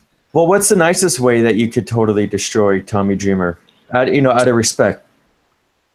He just wouldn't allow that to happen, though. I'm anticipating Tommy getting a hold of weapons and trying to break everything in the room over my head. So I know where you guys are coming from, but I'm a little bit more concerned that Tommy's going to maybe show up with a cheese grater or a staple gun or maybe a rocket launcher. I mean, I thought you were going to say cheesesteak. He's going to show up with the cheesesteak. Just don't. If he tries to hit you with the cheesesteak or if he eats the steak and tries to miss you with it or something, that's not cool. Someone should do that though, like chew up food and miss someone, because that's fucking gross. I'm not gonna lie. If there's a cheesesteak spot, I'm gonna pop for it. I'm watching a lot of Raven. I'm watching a lot of the people who used to terrorize him, and that's all I'm gonna say. And that's what he's going to be getting on the 24th. He's going to be getting a reminder of all the people that put him through hell in ECW. And I know, but there's going to be a whole lot of that coming. I hope you're watching some Bulldozer Brian Lee while you're at it. Wow, those tables won't stand a fucking chance. I'll tell you that much. Well, for anybody who's in the Vegas area, anybody who's going to be in the Vegas area, it's Sunday the 24th. That's Sam's Town. There are a few front row and VIP tickets left. Like I think, and when I say a few, I mean like 5. So if you want them, hit up facebook.com/FSW Vegas, DM them or see whatever the deal is to get the tickets. But Byron and I have done it. We went out to When Worlds Collide, I think it was called. And we got the front row deal, and it was great. Got to see everybody backstage, and it was super fun. So it's awesome. Go on our behalf, and then come on our show next week, whoever's out there who's going, and let us know how the show was. And unless of course Tommy Dreamer dies, in which case I don't really want to know. I guess I'll just read about it. I'll go to the funeral or something. Fuck you, Justin. No. If Tommy Dreamer gets killed by Kevin Kross, he's gonna fucking be a guest on this show, Weekend at Bernie's style. I'm gonna produce that episode. No way. I hear a ringside ticket get you an autographed limb of Tommy Dreamer's. Kevin Kross will sign it in his blood. Just so awful. I'm hoping something transpires that night where the fans come up with something I could carry with me for a while, because I got the killer name from I guess a series of things, but what really set it off was when Shane and I competed in North Carolina. Shane Douglas, I took the hand tape in my hands and I wrapped it around his throat like in No Country for Old Men when Anton Chigurh's in the police station and he chokes the cop, and people in the audience were saying that he was dead. Shane was foaming at the mouth. So we're going to try to make a good moment on the 24th, something good. Maybe Tommy will get a new name. Maybe he'll give me a Death Valley driver, Spicoli driver off the roof. We'll see. Tommy's going to get a new name, all right. It's going to be Fatty Fat. And I think I've done this enough. I'm sorry, Tommy. I like the Spicoli driver reference. He's loading his gun right now. Listen to this. Kevin, have the Masked Republic guys booked you on Expo Lucha yet? I mean, I know it's 49 weeks away, but only 49 weeks away, Justin. Only. But they already have like 12 people booked for this thing. I'm amazed. Like, dude, they are getting ahead of the game. Yeah, as of yesterday, it's funny you mentioned that. I was actually approached by some organizers out here in Vegas and some people that are involved, some sponsors and endorsers. They asked me to be a part of it, so I will be there. It hasn't been announced, but there's the debut answer on the show. No one even knows that, not even my wife. So, yeah, I will be there. I mean, it's just fitting. You're like the ambassador of violence to Lucha Libre at this point. I wouldn't necessarily call you a luchador in the traditional sense, but you are in AAA and you do wrestle in Mexico against masked performers on a regular basis. And you happen to be in Vegas on a regular basis. So it just seems like if they're doing Expo Lucha, that you should be there and destroying all the masked luchadors just like you do everywhere else in the world. Slamming them through steel tables. We got to work on Ambassador of Violence, though, because Ambassador of Kick Your Assador is right there. And I think that, and it'll give people flashbacks to Tony Hawk Pro Skater, because that song was in there. It's all good, because anything that makes people think of Tony Hawk's Pro Skater. I mean, I like Tony Hawk's Pro Skater, but I'm going to go on a limb and say that one's a little bit suspect, Casey. I think you could do better. You know what? I don't know about I agree and disagree with that statement. Well, hopefully, I'm hoping that what happens is that Meatloaf will actually fly across the pond and come out to Expo Lucha next year, 49 weeks away, and that Kross will, for $20 to $40, show Meatloaf what a chop designed for Phantasma feels like. Yeah, I want to see Kross just slap Meatloaf across the face. I would too, but if Meatloaf shows up, I'm going to no-sell him and act like I don't know who he is. They did announce a venue for that, by the way, Orleans Arena. Have you been to that place before, Kevin? Yeah, we filmed the original Global Force tapings 3 years ago at the Orleans Arena. Yeah, and it's been so brutal, actually, going back and watching that, because I've learned so much, and I have really actually kind of I've evolved in every sense of the word since then. It's hard for me to go back and watch that. But, yeah, we did all of the original wrestling TV tapings in the Orleans Arena.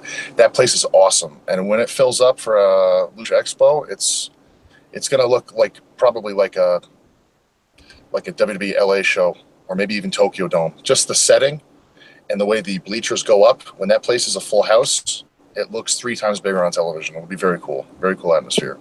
And yeah, I'm excited. It sounds like it's going to be a good time. So, yeah.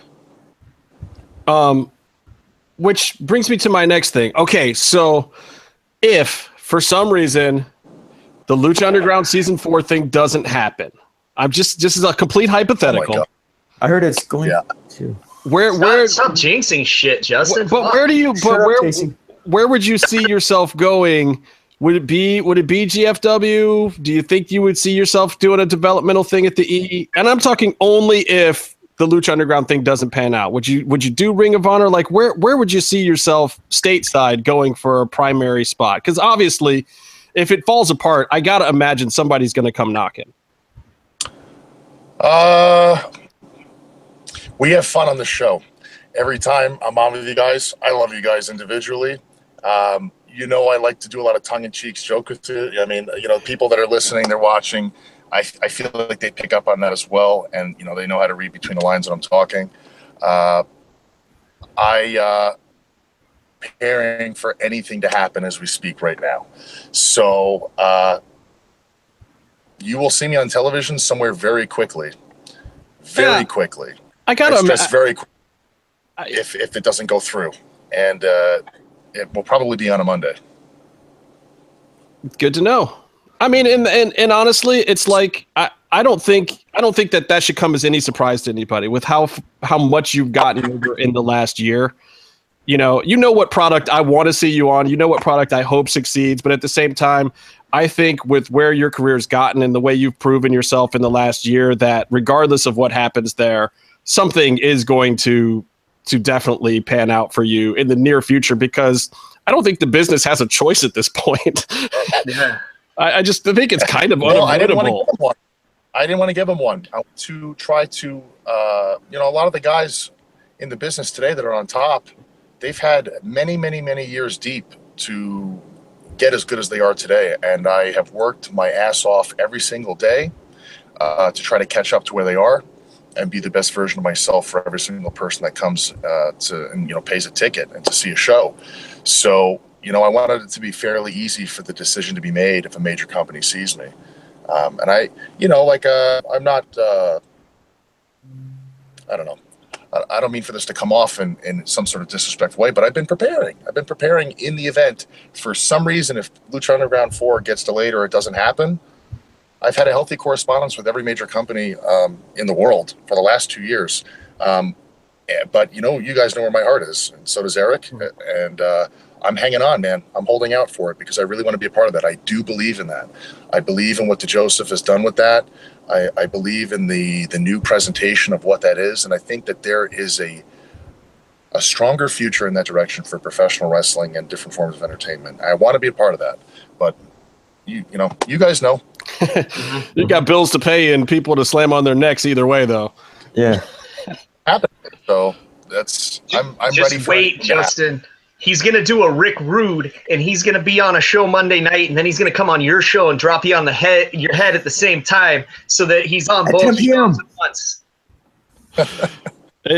Dude, with the way the whole business is right now, I wouldn't be surprised. But I will say this. If you show up somewhere before I ever get to see the Pinto El Zero Miedo versus Kevin Kross match, I'm going to be fucking furious. Where the fuck? Why are promoters not booking this match? I don't know. How is that not on the Crash? Well, look, no, it can't be on the Crash because Conan and Penta go way back, and I don't think that Conan wants to see his boy Penta get wrecked like that. But maybe he does. So I don't know if Crash is really the spot for it. You never know though. Conan is a very shrewd guy, and if he sees that there's money in it, but he's got to keep Penta kind of happy because that's one of his mainstays, and really Kross dropping him on his head might not be in line with his booking. I wonder if Kross already dropped him on his head because he's calling himself the word Penta. I would like to see it somewhere though before somebody picks you up permanently elsewhere, or I'd love to see it in season 4. I mean, but even that would be a long time to wait at this point, because even if they get picked up, the editing and all that crap, I don't want to wait that long to see it. I would hope that I would be actually there in the temple if it happened. But, dude, that is just one where any indie booker that's out there that isn't going through the coffers to try to see if they have enough coin to get you and Penta in there at the same time, they're crazy if they're not doing that. And I wanted to tell Kevin, because he was talking to people about California indies and stuff like that. A few people mentioned the AWS. Bart's a good dude. I like that place. Yeah. They actually took me in and let me film a documentary about them once. They're cool. Nice. That's good to know. And I appreciate the heads up on that. Thousands of people have been asking on social media for over a year when Pentagon versus Killer Kross is going to happen. I've talked to Penta. We're ready to do it. I don't know what the holdup is. I have no idea. I could only speculate, but it's a waste of time. The fact of the matter is that it hasn't happened, and it's never happened one-on-one, and I'll leave it at that. But the one-on-one match is ready and waiting to happen, and I am interested in spending more time in California.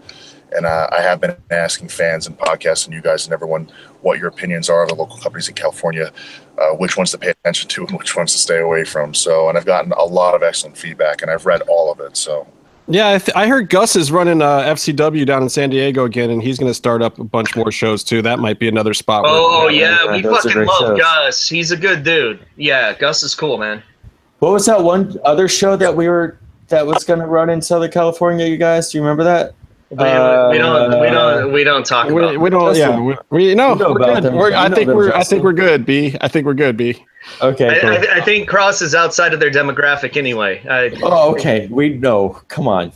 He's a slightly different shade. You don't need to go there, you guys. We're not that type of a podcast. Hey, but look, he's wrestling down in Mexico all the time too. So who's to say you can't cross into different demographics at any point? Oh. And Kevin, when you are back on the mythical island of Crete, I want you to say hello to Mantar from all of us at the MMM show. He's great. All right, I got to ask you guys some MMA questions too while Kross is here before he has to jump on this. First of all, Jon Jones, my man, Jon Jones, can beat anybody in the world, including himself, apparently, because he is no longer the light heavyweight champion. He has been stripped. They have given the belt back to Cormier after his second B sample came back hot, which of course it would. Like, why? Like, when has a B sample ever come back and not been the same as the A sample? I think it's happened like once. Yeah. What are your thoughts, guys? I'll tell you, I was really, really, really blown away, which is probably the general consensus, that he was on shit for that fight. And I just feel like his body mass index and his skill set, he never needed to ever be on that. I don't understand what he took it for. Maybe it was for confidence. Maybe he was taking it to repair an injury and he was trying to do it very discreetly. But, like, he's just not the type of person that even, for one, looks like he's on anything. And for two, like, it's not like he's struggling. Like, okay, if he's on a losing streak or his career's been up and down, this guy's been murking people since day one. Mm-hmm. I think it's just really weird. And I'm not, like, trying to tongue-in-cheek tell you that maybe somebody spiked his drink or something. I think he did take it. I don't know him. Met him in passing a couple times, but just, I mean, that's not something you could accidentally take. It's not something you could accidentally ingest. So it's just weird to me. It's fucking weird and disappointing. Yeah, I mean, it's pill form, that particular steroid, and it is an anabolic steroid. It's like it's not one of the masking agents or anything. It's actually one of the top ones on the banned list. Like, it's a no-no, and it's really not even that helpful for strength. It is pretty much a recovery kind of thing, and it's better for lean mass, but for bulking up lean mass, which is obviously not something he wanted to do. So I'm going to assume that if he was taking it intentionally, it had to be for some type of recovery, maybe some kind of muscle injury or something. But it's a shame, man, because that's it. Like, you know, the greatest of all time with an asterisk is not greatest of all time, in my opinion. And that's just unfortunate because, I mean, he had it after that last fight. He had it sewn up. He could have walked away from the whole sport as the greatest of all time. And with this result now and, you know, DC getting the belt back, which I feel terrible for DC, too. DC's got to be looking at that belt like, shit, do I even want this thing? Yeah. Like, he's got to feel like he didn't earn it. Jon Jones has to feel like he threw it away. Oh, come on. The guy that leaned on the fucking towel is going to take the belt. Come on. Well, that's true. He did lean on. Like, the result would have been exactly the same, in my opinion, if he had not taken that too. I can't imagine that there would have been anything that a human being could take that, you know, would have really altered that situation and scenario with those two people. Like, it's not like it dramatically changed his body anyways. I mean, like, it's so weird to me. I don't understand. Like, I really don't understand what would have possessed him, like you're saying, other than maybe trying to recover from an injury to take something like that. And there's, like, so many different things you could take to recover from an injury. Go to cryo, for God's sakes. Like, why?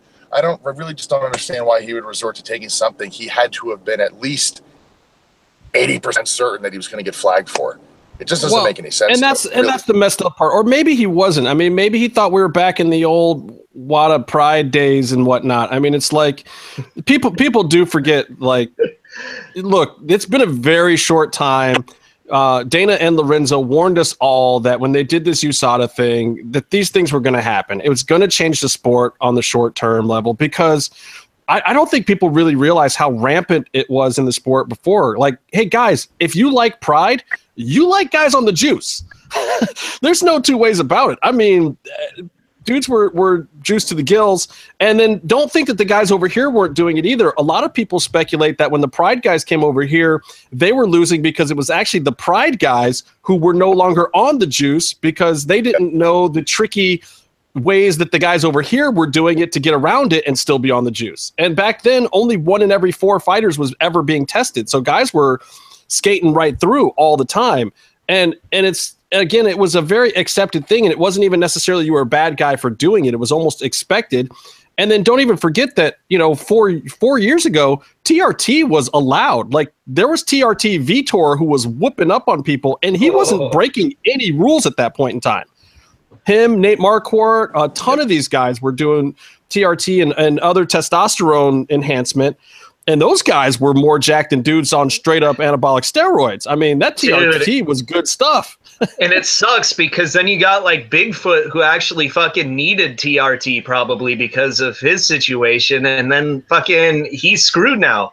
You see how he's been performing since he hasn't been able to do it. Well, yeah, and he's been trying to get a therapeutic exemption for a certain form of testosterone replacement because he actually does need it for his diagnosed gigantism or whatever he's got. Yeah, acromegaly, like Andre, like Big Show, like I thought you'd get diagnosed for testosterone if you take too much steroids.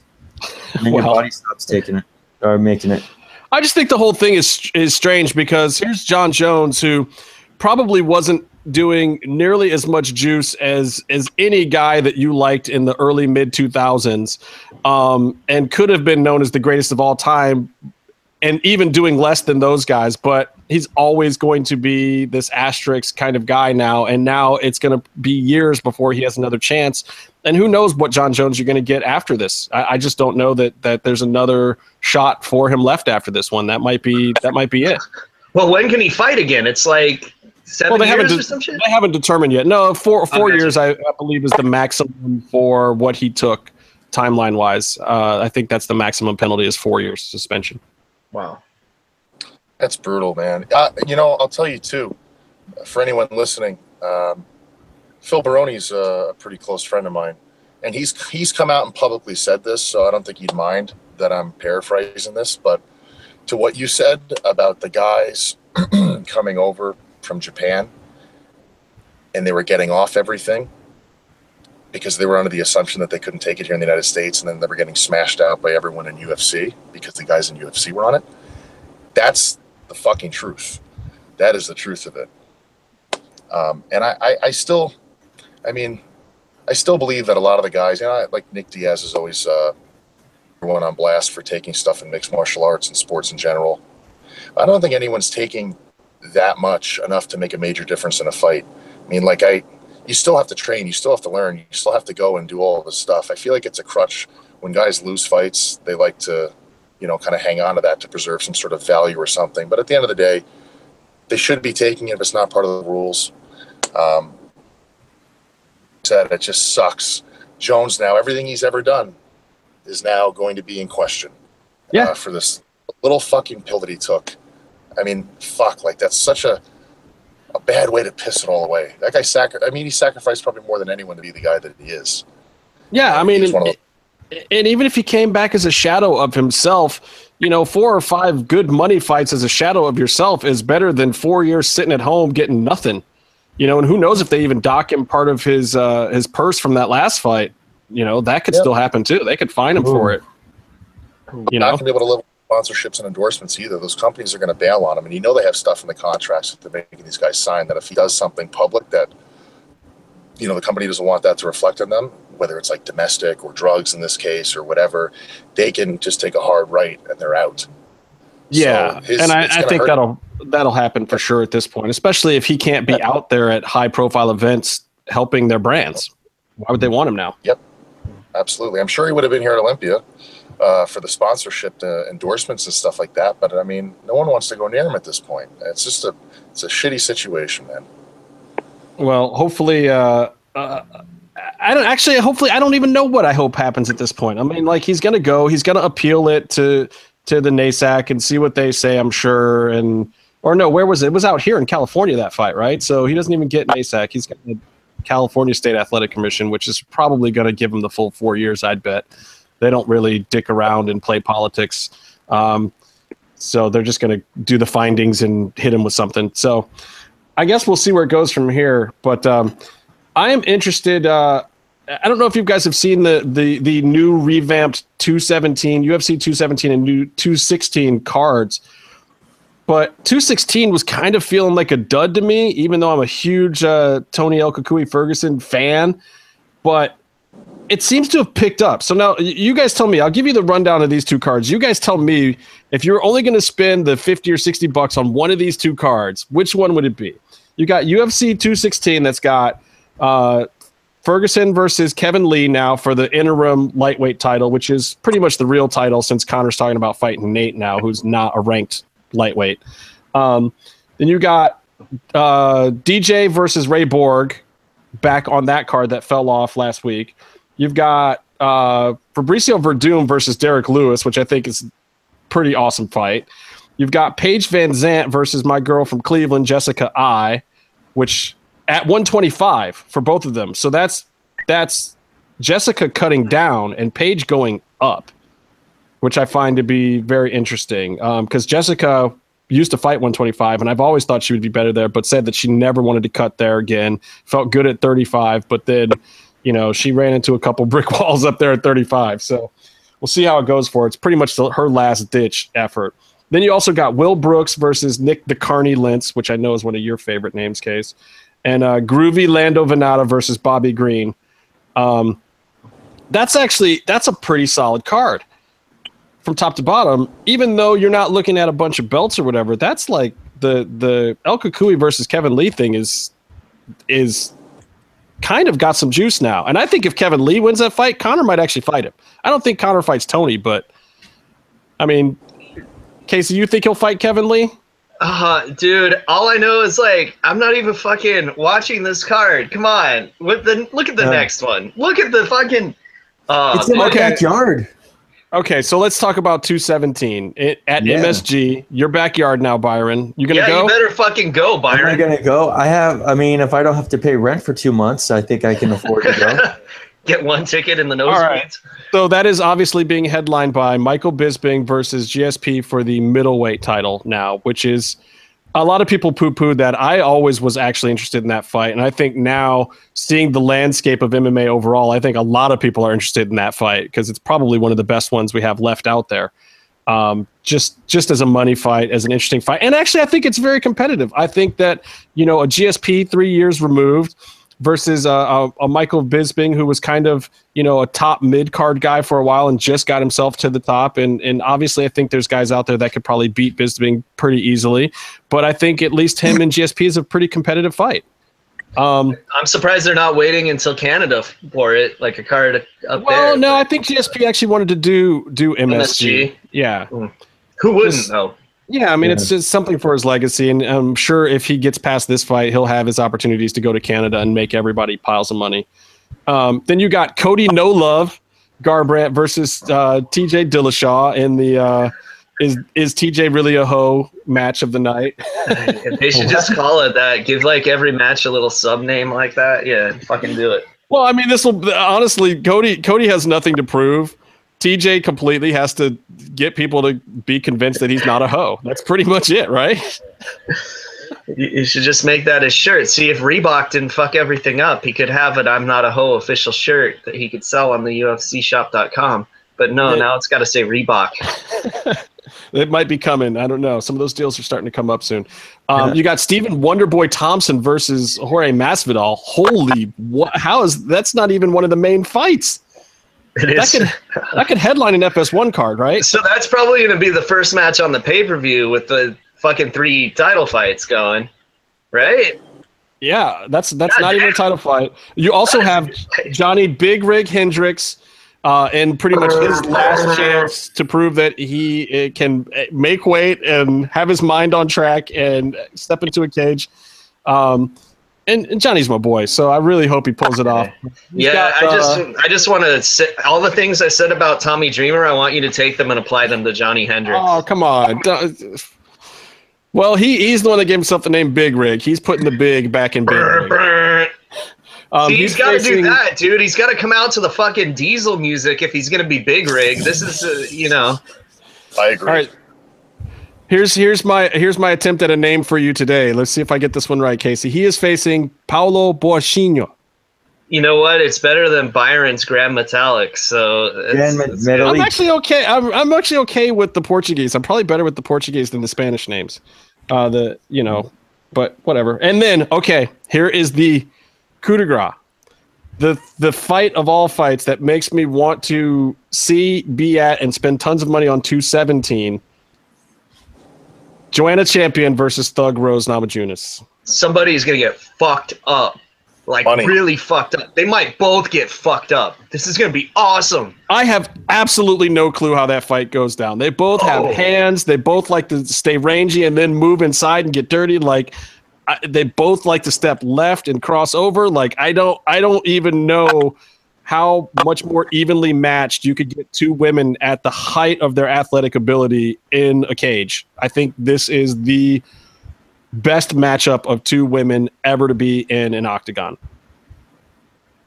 I think that fight's either ending by knockout or submission. Rose is going to look for a submission. She's going to try to get Joanna's back. I think she's going to want to get behind her so she can't get hit in front of her. And I think that possibly Rose might get clipped coming in because Joanna's got range on most people she fights.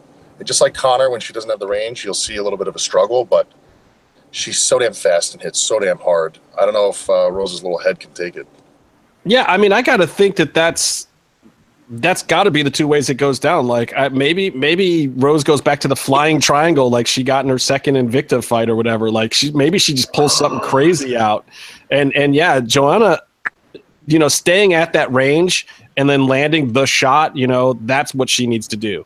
How are you gonna hit a flying triangle on someone that moves at the fucking speed of sound? I don't know. Again, I don't know. You gotta wear her down and then go for it. That's you just very valid. Anybody listening who watches the fights, think about that. All that explosive shit. If Rose has anything left, she's gonna pull it in 4 and 5. She's not gonna be able to do that to her in the first 3. There's no way.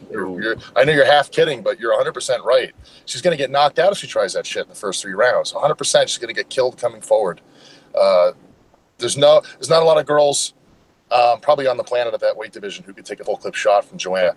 Never mind how she puts her combinations together. I mean, shit. So, that's what I think. We'll see. I mean, it's going to be fun. I mean, and I was a big fan of that Karate Hottie versus Thug fight too, and it was just like, let's see what's going to happen, and we saw what happened, and now this is where it goes from there. So, and kudos to Joanna not ducking anybody. She's just like, whatever. Whoever's the next girl, just sit her up here. I put her face through smashings. It's a damn good Twitter follow to see her do her bilingual shit talk. Oh, it's so great. She'll talk in Polish for a second, and then she'll bring it to English and just talk about how she does her smashings. Yeah, it's pretty good. It's pretty good. This fight of the night contender for sure. But yeah, that's going to be awesome. So those are your two big cards, and then UFC has a smattering of other things, like David Branch versus Luke Cuckold this weekend. It's a very unfortunate name. I meant Rockhold. I meant Luke Rockhold. Oh, I know. It's just very unfortunate that Angelico's twin brother has such an easy to make fun of name. Motherfucker looks like Angelico. Look, even Meltzer says it now. Like he'll write about Angelico and say, "Who really looks like Luke Rockhold?" I'm like, okay, of all the traits you could describe Angelico with, you go to Luke Rockhold. Well, that's the one for this weekend. So that's UFC. We got to get Kevin out of here. We'll talk some more WWE and nonsense when he's gone. Kevin. Dude, Kevin, thank you for stopping by. Kevin. Thank you. Is, always my pleasure. I love you guys. You guys crack me up every time. I'm a big advocate of the show. Hey, we're fans, and we're happy that you're destroying everyone. I don't know if we're happy that you're going to destroy Tommy Dreamer, but I guess that's I'm happy. part of the game. I'm happy. Turn his eyeballs into popcorn. No. I like Tommy. Turn him into licorice. No, see, if you turn his eyes into popcorn, it would be that fucking shit you get at the mall with all the chocolate and caramel on top of it. Like, you turn him into fucking Popcornopolis instead. That'd be delicious. Tommy Dreamer's fat. You're fat, Tommy. Oh, God. And Miflo says goodbye, too, Kevin. But thank you again for stopping by. Anytime you want to come through, if you got a show to promote, if you just want to smash Casey in the face or Miflo for anybody, feel free to stop on by. You're always welcome here, my friend. Yes. I shall return. Scared of you. Later, killer. Later, guys. Wow. So while we're talking about WWE, I have a confession to make that I made a little earlier, but I actually watched SmackDown this week. That's interesting. Justin, what were you going to say? I was going to say that Casey watched SmackDown. So there's just a couple things I want to hit about it. And here's the thing. So I don't know if you saw this, Casey, or not, but there was this promo on Raw. It was a Raw promo where John Cena and Roman Reigns start shooting on each other. No, I saw you posted on Twitter and saying if this was on more often that we would watch, and I said no, I fucking wouldn't. And then I turned around and watched SmackDown the next. Okay. Yeah. So here's the problem. I now regret having said that because I'm pretty sure they listened to me. So here's what happened this week, and then we'll talk about what you saw on SmackDown in a second. But let me kind of lead into this. First, we have more of the Cena and Roman kind of half shooting on each other, and I think they even mentioned, Roman's popping hot or whatever his suspension was for at one point in time. Like, ooh. So they're shooting a little bit, but dude, it's old news at the same time. It's like, whatever. Then you get Miz shooting on Enzo. Yeah, that was good. On Monday. Was it? I mean, I don't know. It's like Miz here, he's supposed to be a heel, but he comes out and talks about they're having a baby. And then he goes into shooting on Enzo, like being a nuisance backstage, also not really making Miz a heel. Like he's kind of getting over with the whole thing. But here's what that did for me, because I love Miz and I love when he's doing that sort of thing. But when Enzo came humble just the littlest bit during that promo, he got the underdog appeal to him, and he became interesting to me again. I think Enzo he has to turn the volume down. He has to come humble when he gets called out like that. Then he can show different levels, But dude, Miz made Enzo more interesting to me than he's been since NXT. Byron, if you're a boisterous babyface and someone's shit-talking you after saying that their wife is pregnant, do you or do you not at least once say the baby is yours? Come on. It was right fucking there, Enzo. Come on. But no, he didn't say that because that's where the angle's going to go. That's going to be a Who's Your Daddy joke. He did a Who's Your Daddy joke. He did one Who's Your Daddy joke, yeah. He threw one in. But at the same time, it wasn't the one, like Casey is saying. Certainly was a little bit of a missed opportunity. So I mean, at least say, hey, your wife's pregnant, I apologize. At least say that. Come on. Well, yeah, I mean, but clearly, like, okay, with the Cena and Roman angle, you felt like John was a little bit in business for himself for a minute there. Like, yeah, they told him to go and shoot a little bit, but in the first one that they did, the one that I posted, you felt like Cena was actually maybe 5% in business for himself, and the rest was planned, but they let it go because he's John Cena. Why not? And it worked. Yeah. Now with this Miz one, clearly no one's in business for themselves. They're bringing up old shit for Enzo. That's pretty much just a receipt for him bringing all those people backstage and being obnoxious. And it was funny because it was the Miz saying, you're the obnoxious one. Look, and I'm the one telling you that. I'm supposed to be the obnoxious one that everyone hates, but it's you. That's Miz was literally in the position to where he was kicked out of the locker room and changing in the hallways just like Enzo Amore. I mean, that's why I think it works. They did this. They did this on SmackDown, too, though, because everyone was calling Kevin Owens fat. Every McMahon was calling Kevin Owens fat. Well, yeah, so it carries over onto SmackDown, but you got more than that. You got Jinder, whose promos aren't great, but it's kind of getting awesome because he's burying racist Americans with the truth. Oh, he's not saying anything untrue in those promos at all, and he's completely getting heat. It's amazing. He's getting a little weird, though, because what he's doing now is, because Shinsuke being Japanese, he's saying racist stuff that the writers or McMahon probably would want to say, but he's saying it, and then he goes, you guys are laughing at it, you're bad people. But which is hilarious. Genius, though. It's like, no. So good. I'm going to say racist stuff that you guys would say. I fucking loved that. I'm like, follow this audience. They're a bunch of assholes. Ha. But you assholes, please go see Kevin Kross at FCW because SmackDown was in Vegas. Okay, because it was Sin City SmackDown and they didn't break out the fucking wheel once. That's why I watched. I wanted to see the fucking wheel and see Vince McMahon get headbutted. Nope, Casey, I have a question for you, Casey. Wait, hold on. Where are you going with this, Byron? Go ahead. Have you found the Abu Dhabi in Fire Pro yet? Shit, no, but I did find. Let's see, what was the last one I downloaded? The Prince of Darkness Cannot Walk Alone. I fucking downloaded Mumra from Thundercats. Like he's cooler than a Buddha Dean. No, I disagree. I have the rest of the Dungeon of Doom, bro. They even made fucking the Zodiac a separate edit from Brutus the Barber Beefcake, so you could have both in your game. They should make the edit of Brutus where he works in a subway and he has to tell the police it's not arsenic. Oh God, yeah, anthrax. You're thinking anthrax. But and he means Subway like he rides in New York, not the sandwich place, because I could see Brutus working there as well with his fucking nipple rings and shit. Just but he's got health code violations. He's got the nips pierced. I don't know if you guys know that. He did it in his 50s. He got his nipples pierced. You should post that picture. Hey, Meatloaf, if you're still in the chat room, do us a GIF of Kross strangling Evie Dub that we can use for the title for the show for this week for the card. Meatloaf, if you're in the chat room, get us a picture of Brutus the Barber Beefcake's nipple rings and put Justin's face on them somehow. But okay, Brother Brutai aside, Justin.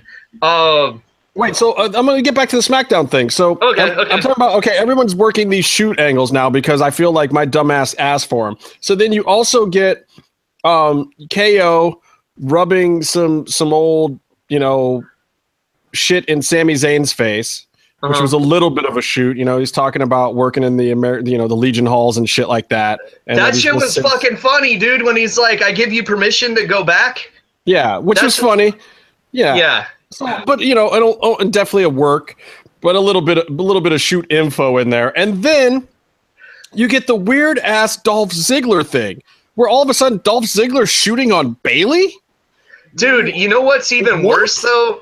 Guys, I have a question. Can we just completely ignore everything Dolph Ziggler does? Yeah, please. No, you can't ignore this because they spent money on it. They brought out the Bayley buddies to SmackDown. They had him do this whole weird angle. He's like shooting on her and Ultimate Warrior. What the fuck was I watching? He did Warrior and still got no heat. What he's doing is he's doing inside jokes with himself, and he's basically everyone turns into his brother in the but he did shoot. He shot on Bayley. He shot on Bayley too. He said you can be over in a babyface all day long, but eventually you got to get into that ring and actually perform. I mean, that was a fucking shoot. That was vicious. But Bayley's she's a better worker than Dolph Ziggler has ever been in his whole fucking life. But I will say that about the female Eugene. She is a better worker than Dolph Ziggler. But I also want. I think that was kind of a shot at the whole women's division when he said it. Honestly, the way he said it. I think he's trying to play up the whole thing where he puts on a great show. Can we talk about the show being booked that baby faces are fucking stupid? Can we talk about that? That's always been the thing. The Sin City street fight. Okay. Like, the baby faces won, but they were fucking stupid. They should have won in 2 seconds. No count out, no DQ match. One team has 3 guys. One team has 2. Let's send the other guy in the back and not have him even fucking beat people with his fucking horn and shit when it's a fucking no DQ match. What the fuck? Seriously. Okay, yeah, that doesn't really make sense. Whoever agented that match should get dragged in the street and fucking, they ought to tar and feather him for that shit. Who is that, Road Dogg? I don't even know. Byron, what were you trying to say? Where's the Buddha Dean? That's all you care about? He's near the Tree of Woe. This is so weird. We finally, Casey, really, really talk about WWE. We've all actually watched the show, and all Byron cares about now is Fire Pro. You've created a monster. I have trailed the white tiger to the Mount Kilimanjaro, Sullivan, my son. Sullivan! Yes, father. All right, so it's not hot, brother. Let's talk about the KO thing because the winner of the week is clearly Kevin Owens.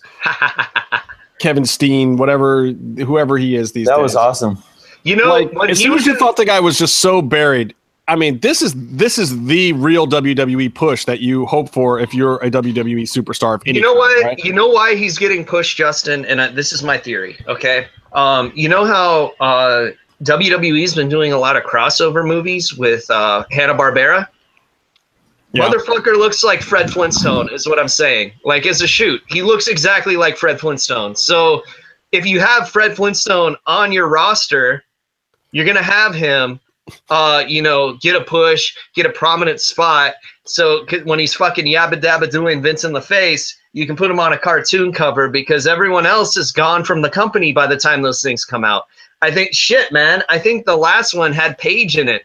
Oops. You know? Yeah, it did have Paige in it, I believe. When is she coming back? Yep. Right around, yep.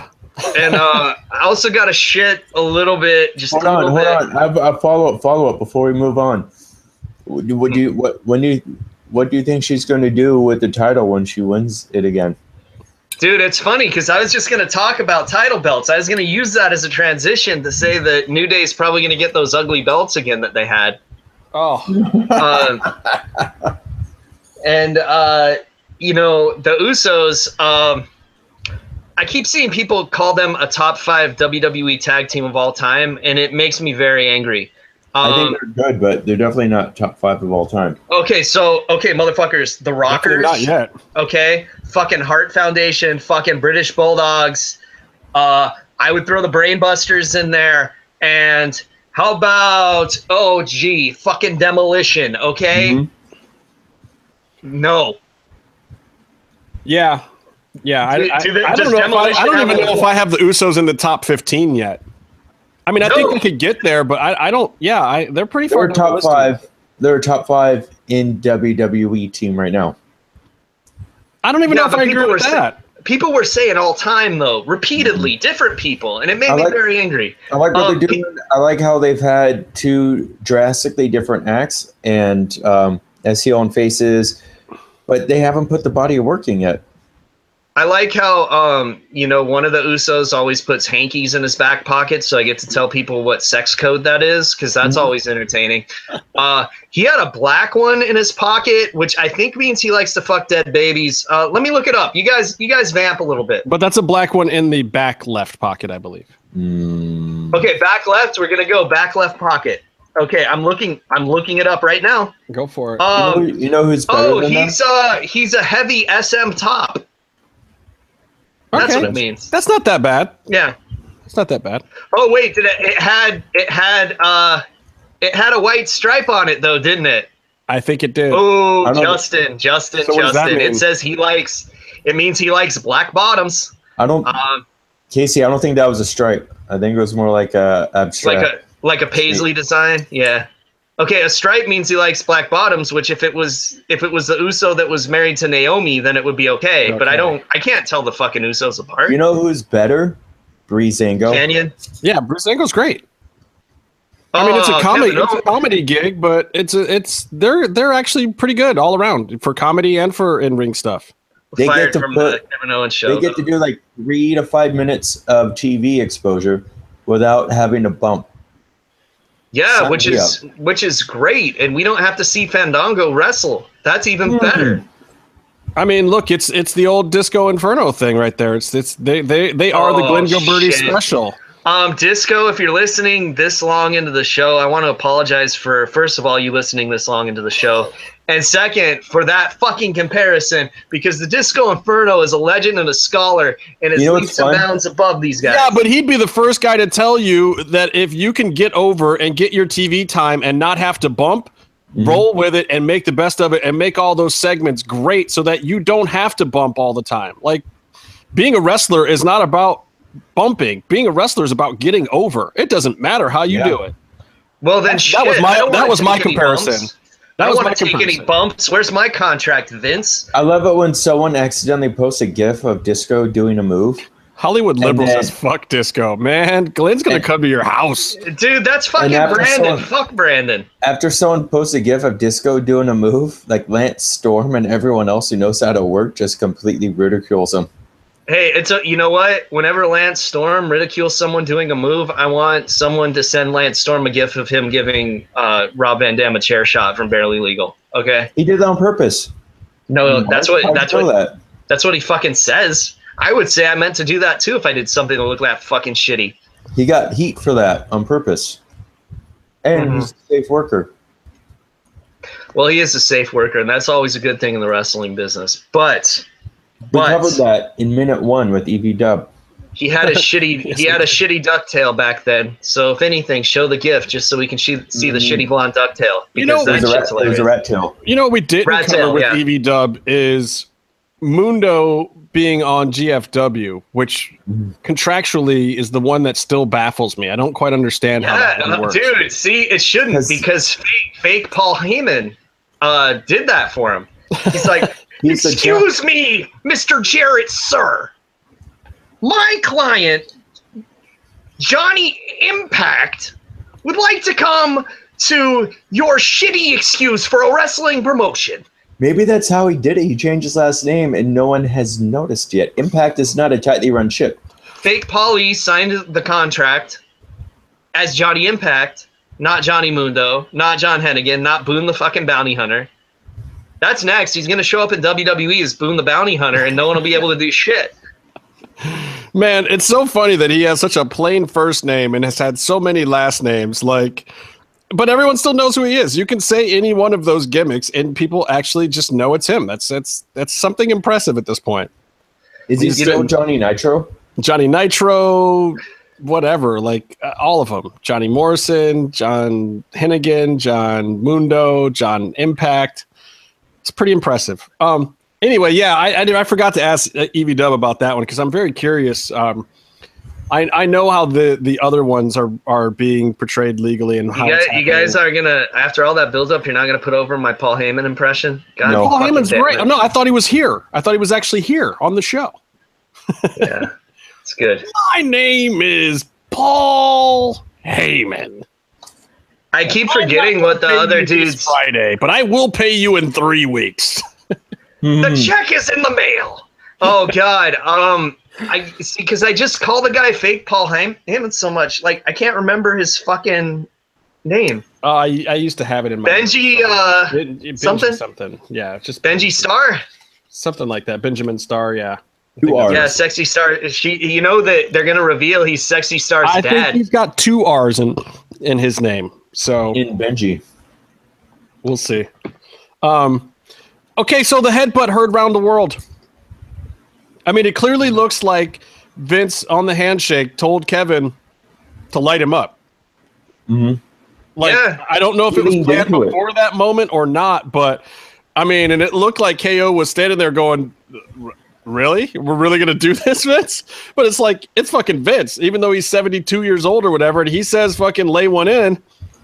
I guess you lay one in. And I hope Vince isn't unconscious because that was legit full on, no pull. Vince leaned into it. He took it right in the center of the forehead, the worst way to take it. I hope he didn't give anyone hepatitis. Good Lord. And then, you see it bleed real time. You see him fucking spring a little one there. Vince usually hard way, but that was crazy. Vince usually has people lay it in. He requests to just beat the shit out of him. It's probably the only way he can get a boner at 72 years old. Well, I'm not going to judge. That. He also can't sell. I think Austin was talking about this. He's not that good at selling, and so he was back up 3 seconds later after that freaking legit headbutt and a hard way cut, and then he gets up and it's like somebody should have told him, "No, Vince, you're bleeding. Stay down and sell it." There's some people reporting that he may have, instead of hard way, he may have pre-gigged and then put on liquid skin or something, so that way it was guaranteed. He knew they planned. He knew he was going to get color. I mean, I don't know, man. That was pretty legit, and he didn't play up the color either. I don't think he knew at first. Now, considering how long it took a ref with gloves to get in the ring, he didn't do that. No. And plus, that pre-gigging is bullshit. Whoever suggested that. You stop reading Reddit, Byron. Stop reading Reddit. Well, most of the guys that are pre-gigging are already guys with a lot of scar tissue there anyway, and usually they're just opening up an old one. Vince doesn't exactly take, he's got color before, but he doesn't exactly take enough of them that he would have that kind of scar tissue there where he could just Ric Flair it up just by pulling it a little bit. And plus, dude, wrestlers don't use fucking liquid skin. That's expensive. They use fucking super glue. Come on. I don't know. I don't see it. If you go and you watch it, it really looks just old school hard way. It's not a geyser. Like if you were going to pre-blade too, you wouldn't do it right there. You do it off over the eyebrow. That's where you can split someone open over the eyebrow. Oh, it's Ben Cook, by the way. Racist Fan Rocks, who I always have to be very careful to enunciate because I'm not saying racist fans rock. I'm saying racist fan rocks. Says that it's Ben Cook. It's Zeus King talking about the new skin in the chat too. So if I offended you, I'm sorry. Stop reading Reddit. It's like a Meltzer thing. Yeah, I mean, who knows? Maybe I'm not saying it's completely impossible. I'm saying it's improbable. I think there's maybe a 5% chance that that's what happened. No, Byron, we're not going another 3 hours. In fact, no, the show's over. We're gonna fucking watch some Rick and Morty. Are we moving on to the Rick and Morty section of the show? Justin, did you watch more episodes? I have not, man. I haven't had the time yet, and I was really into this week's episode of Lucha Underground. Me too. The high spots, I will just say that I liked Cage kind of selling the gauntlet thing. Mm-hmm. I fear for Rey Mysterio's safety. I was a little mad that Taya and Cage didn't really get to go in that match, especially how good their initial offering in Lucha Underground was between the two. That was one of my main comments, was like, as soon as I see Taya and Cage getting ready to tie it up now, I don't even think about her like a woman wrestler at that point. I'm just like, ooh, I want to see this badass and this badass fight. Like, I really liked their match. It's one of my favorite Cage matches, one of my favorite Taya matches. And I was pissed, like the heat that they got from me in that spot where they were almost locked up and then they all got broken up.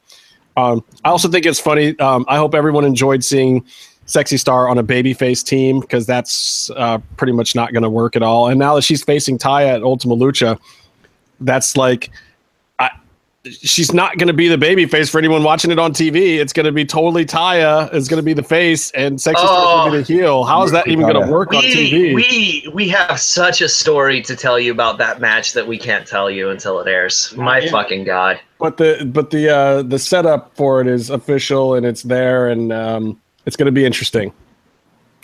Whoa, wait. We have two fucking stories. We have a few. Just from that match. Jesus Christ. Yeah. Oh, God. I can't wait to talk about that match. And not for any good reasons.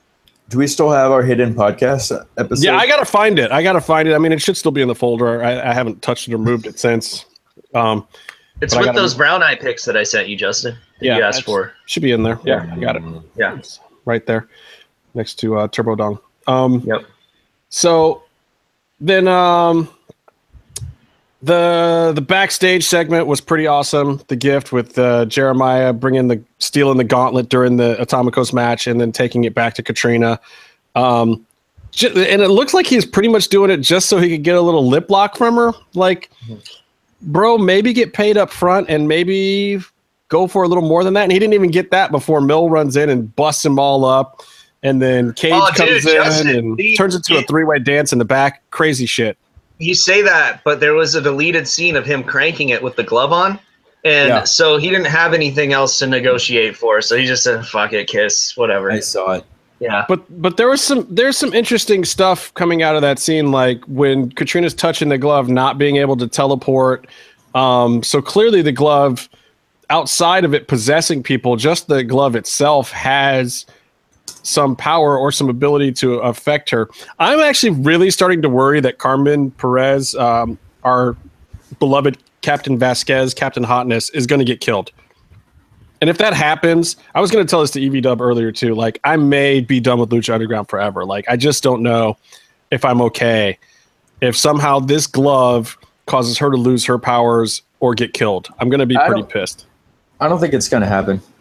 I think they should only kill people that aren't guests on our show or that have stood us up. So I think it's far-fetched to think that. Well, then there's a few people that could die if it's people who have stood us up. yeah, but I think one's pretty fucking likely. But I don't know. We'll see. But yeah, you know, this. I'm scared for Ray, dude. I'm scared for Ray. Matanza brought him. He's gonna. Oh, dude. I'm scared for Ray's butthole, bro. Okay, so in that match, you guys weren't there that weekend, but I was sitting right on the corner underneath the jib, and which was a total mistake. Like here, I'm thinking, oh yeah, I'll get seat F1 for instead of sitting in the bleachers, I'll seat F1, so I'll be right there at ringside. Mm-hmm. But F1 is the one all the way against the wall, not the one on the aisle. See, we got that shit before, too, with the fucking Lotus Triad. Oh, god damn it. That sucks. No, but we were on the aisle for the Lotus Triad, though. Yeah, but we didn't have the one. We had the other number. Like we were second row or whatever. Yeah, and it's fucking weird, dude, because we did try to experiment with some seating when there was less of us as a big group. Well, this was a little bit of a failed experiment, except that the spot where Matanza murders Ray with a chair and throws him into the wall was like in my lap. And awesome. I don't know if it was a sell or what, but all you heard was Oscar going, ah, like you heard these little whimpers coming out of him that were like, oh shit, Jeff just killed him. Like it was terrible. It was horrifying. And like they went so stiff and they sold the destruction of Ray so good that day. Like I couldn't even tell you guys about it afterwards. Like I didn't have words when I left the temple that day because the Pentagon match was great. And I wanted to make Casey feel bad that there was an awesome Pentagon match that he destroyed Daj in that he didn't get to see. Yeah. Casey always shows up when Pentagon loses, but then this one time where Pentagon just does his thing, it's a really good match because Dragon Azteca can go. And then he totally decimates him at the end. It was perfect. It's not my fault that they book Pentagon to win once a season. Okay, it's not my fucking fault. But then the Ray thing was amazing. Like, here's this guy that we all know to a certain extent. Him coming into Lucha Underground is a favor to a certain extent. It's like he's there to help out the whole product, to give the product the rub. And sure, he's being paid for it or whatever, but he has no problem doing jobs and setting up other guys. And if anybody ever questions Rey Mysterio or him being a real ambassador to the business, what is that? Price check on a jacket. It's just a little Kevin Sullivan to add some color to what you're saying. No, it's fine. Byron's face laughing is the part that's throwing me off. No, if anybody ever questions what Ray does for the sport, like no one is ever going to say Ray doesn't put over the up and coming guys, that Ray doesn't let these guys get over on him. Like, dude, Matanza fucking mashed him. Like, it was a brutal squash down. Amazing. And now I don't know what happens to Ray from here. I think that Ray's dead. I mean, like they didn't kill him. Like, wasn't a backstage kill. Wasn't a squashed head, but the episode ended, dude. He gets dragged away at the end, and he's pretty lifeless, and that's it. I don't know if you ever see Rey Mysterio again on Lucha Underground, guys. And then you could be like, oh, he had contract issues, so let's have Dario film a scene saying he got fucked to death last week. We don't know yet.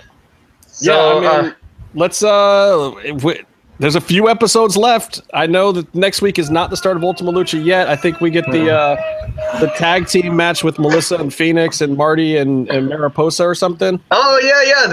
They've been hitting that hard, and plus we get the Gift of the Gods match.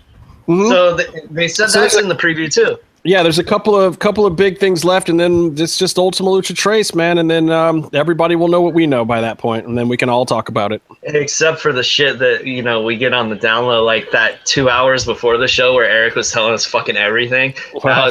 You guys don't even know. Oh my God, they're going to GFW, all of them. It's a big angle. Guys, I have questions. You know that's going to end up in some dirt sheet somewhere. That didn't happen. I'm fucking around. That was a joke. I have questions. Yeah. So Cody Rhodes is going to be fighting Minoru Suzuki. When? Like soon. In Ring of Honor or New Japan? Ring of Honor. And you have Ring of Honor fans asking why they have to bring in Japanese wrestlers when they have plenty of good Ring of Honor wrestlers. Oh, like, do they? They don't even know who Suzuki Gun is, or it's embarrassing. Well, Ring of Honor is totally rated out now. They don't have a whole lot going on there, do they? Well, even if they had everyone, bringing in Minoru Suzuki to fight your champion is amazing. Yeah, that's awesome. If you can. No one else could do that. I think it's awesome. Well, speaking of Ring of Honor getting rated a little bit, Wrestle Circus, I don't know if you guys watched it yet, but I'm really liking the wrestling on Twitch thing. If you have Amazon Prime, you get to subscribe free to one channel. I do that for Wrestle Circus. So that's the one channel I subscribe to. I watched their show. Their show was a complete benefit for hurricane victims, which was awesome. They're in Texas, so it made perfect sense. Also subscribing to Amazon Prime gets you free shipping on the Mass Republic stuff that's on Amazon. So that's pretty fucking dope too. And also, like I said on a previous podcast, hit me up on Twitter. Say, Casey, I have Amazon Prime. What movies should I watch? And I will recommend so much shit before I recommend Byron's movie or Boone the Bounty Hunter, both of which are on there. Which one is rated higher, though? Which one is doing better financially? I don't know. Gee, which one, Byron? I put a pretty high rating in for the Bates Haunting, and everyone thinks I worked on the fucking movie now, which I didn't. Nobody worked on it. Have you seen the quality of that thing? It was like a 2-minute show. That's a very well done movie. That's a very well done movie. I'm joking. For, like, the story and the acting, some people say. I gotta say, Hell House LLC is the best version of Byron's movie that I've ever seen. Oh my god, dude, that movie's fucking dope. I'm kidding, but I'm not. So anyway, Casey, you should watch the Wrestle Circus if you haven't. There's a Bisha 666 Mecha Wolf and Laredo Kid match in there. I'm sorry, I'm not cool with the domestic violence shit. You know what else? Okada is gonna fight Evil. Dude, that's fucking dope. Evil is the shit, and I fucking love that guy because he's the Japanese Undertaker. I wonder if he is going to win. I think he might. I don't think he's gonna win. No. He carries a giant death sickle. Yeah, but he never fucking uses it, bro. He's got to hit him with that shit. Well, now he has an opportunity where he needs to pull out all of the stops. And I don't mean like fucking Tiger Jeet Singh in New Japan where he just hits people with the fucking handle. No, you use the blade, dumbass. Use the blade. I agree with Zeus King too, by the way. Jack Evans, Keith Lee was also an awesome match at Wrestle Circus. I like the Joey Ryan match. Wait, hold on. Jack Evans and Keith Lee wrestled each other? That's fucking dope. I want to see that. Yeah, you do want to see that. You also Tessa Blanchard's match actually wasn't half bad. I think I liked her in this match better than I did at the Mae Young Classic. What did you say about her at the Mae Young Classic? Did you know that she's Meatloaf's favorite female wrestler? From huge fan. The waist down and behind, maybe. Jesus Christ. Just saying. If anyone should be in the Four Horsewomen. So, what? I didn't say anything. Someone already made that joke on Twitter, and Ricochet liked it. Did they make it about Lillian Garcia too? No, Lillian Garcia's she's a nice young lady. Dude, I don't care if someone's nice or not. I'm a fucking asshole. She's no Sarah Jessica Parker. Come on. No, but come on. No one. My feet are fucking hideous. Okay, my feet are hideous, and Sarah Jessica Parker's uglier than my feet. Yeah, clearly. Casey, you would probably also like the match that strongly featured Joey Ryan's dick. It was against Chelsea Green initially, and she was having a lot of trouble, and then literally his penis knocked her out cold. She did a stretcher job from running into his penis and left the arena, and then came back as Crazy Laurel Van Ness, who was impervious to Joey's penis and his penis gimmicks, and she went over on him, and it was actually very well done and very entertaining. What is the reasoning that she's suddenly fucking immune to a baseball bat like dong? Because she took the baseball bat like dong to the head, and it turned her into crazy, crazed nympho that's not afraid of baseball bat dongs. It made perfect sense. Yeah, solid booking. Yeah. I have no complaints. It actually, like for a total comedy match, A, there was a bunch of really good spots in it.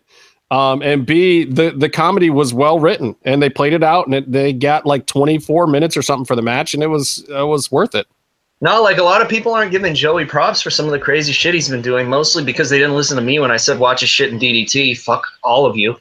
Yeah, he's great. He's also smart. Also, every once in a while, he'll remind you how rich he is and how much money he makes. Yeah, but what's even better is when he puts a fucking lollipop in someone's mouth covered in thumbtacks and then kicks him in the fucking face. Amazing. Or when he has a dong match versus a zombie. Yeah, well, it was like, the severed arm. The zombie didn't really go for the dong. She lost the belt, bro. It sucks. Yeah. I'm gonna download Ty Dillinger for Fire Pro because I need more jobbers. Oh yeah, that match fucking sucked. Talk about under-delivering. Styles and Dillinger. I thought that shit was gonna be dope.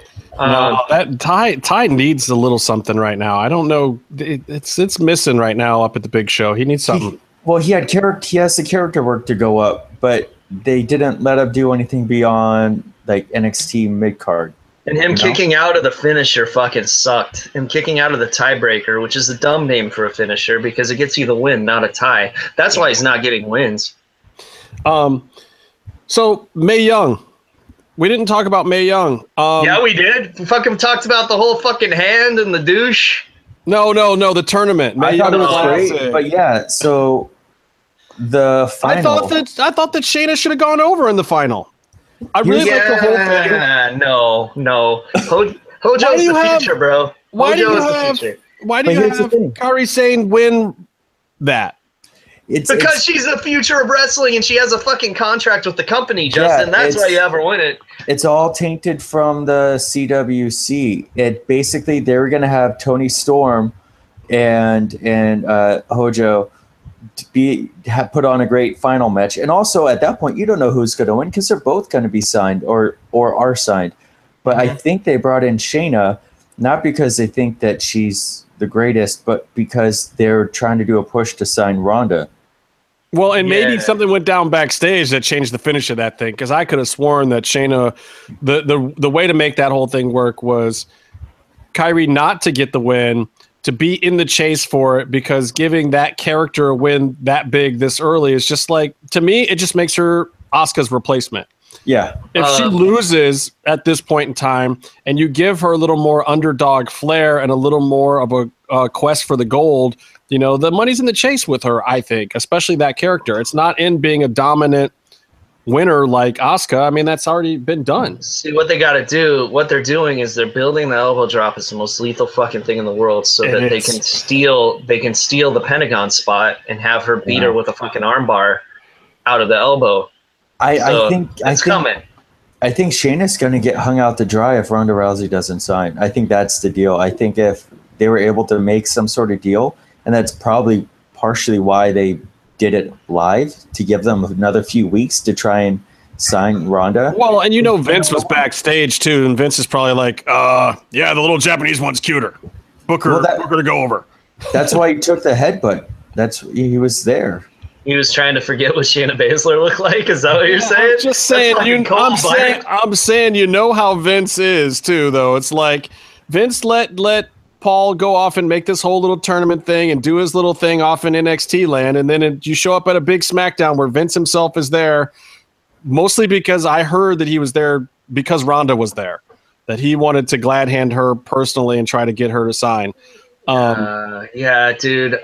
You know what they should have done is not had Natty put on such a shitty sharpshooter on that show too. Oh, God. The Natty Naomi match was not my thing. Fucking garbage. Jesus Christ. Like, here you have all the women from Glow, like every decent professional female wrestler that WWE's had in the last 10 years sitting at ringside. You got Ronda Rousey and all these legit MMA fighters out there. Then you got the final to the Mae Young Classic coming up. And then your title match for your women's belt is Natty versus Naomi, and it's a garbage fest. Oh, God. And the commentary, it was so bad that Carmella was chumping the guys, because either Byron or Tom, because they are the same person. Owens is right. They're like, which one of these girls would you rather beat the most? And she's like, I'd rather beat Natty because she's the fucking champion, dumbass. Like, come on. Seriously? I mean, I cleaned it up a little, but, Yeah. It was amazing, but I don't know. I really like the Mae Young Classic. I think it was well done. I think It's the most that WWE has done to help out women's wrestling in a long time. I know everyone talks about the 4 horsewomen coming up from NXT, the wrestling ones, and their impact on everything. But I think they've also shown that in the big ring, on the big stage, they aren't 100% there yet. This tournament, however, was the right thing, the right way to take it to the next level. Yeah. And I think that everyone got the right kind of rub from it. I actually am curious to see where some of those stars end up. And you're seeing them on other promotions and stuff already. And I think a lot of those women, just from being in that tournament, are going to be stars wherever they show up. And WWE is honestly stupid not to book, to sign more of them immediately. Well, you got like some of them just in the tournament already look like they're ready to be on the main stage. Like Toni Storm has you don't need to know anything about her. She comes to the ring. She already has a look where, all right, she's pretty. And you're like, okay, I like her. Let's see what she does. But she has that personality that immediately wins you over. Like you said last time, a little bit of that Joey Ryan sort of appeal. But she's also only 21. Yeah. So you don't have to rush her through anything. If you play it right, you have her act making money for a long time. And she also can add edge to it. She has not the person, but the adjective. And also she has an accent. She's British, which is another interesting thing. And so, like, we'll see. I mean, she's way more interesting than Bayley. That's for sure at this point. Well, I think you can see that Vince wasn't involved in the regular booking of this tournament because all of the monster women who were getting over great with the crowd, the Indian girl, the German girl, they were totally getting over and they lost their matches. Like if Vince was booking this tournament, that would have never happened.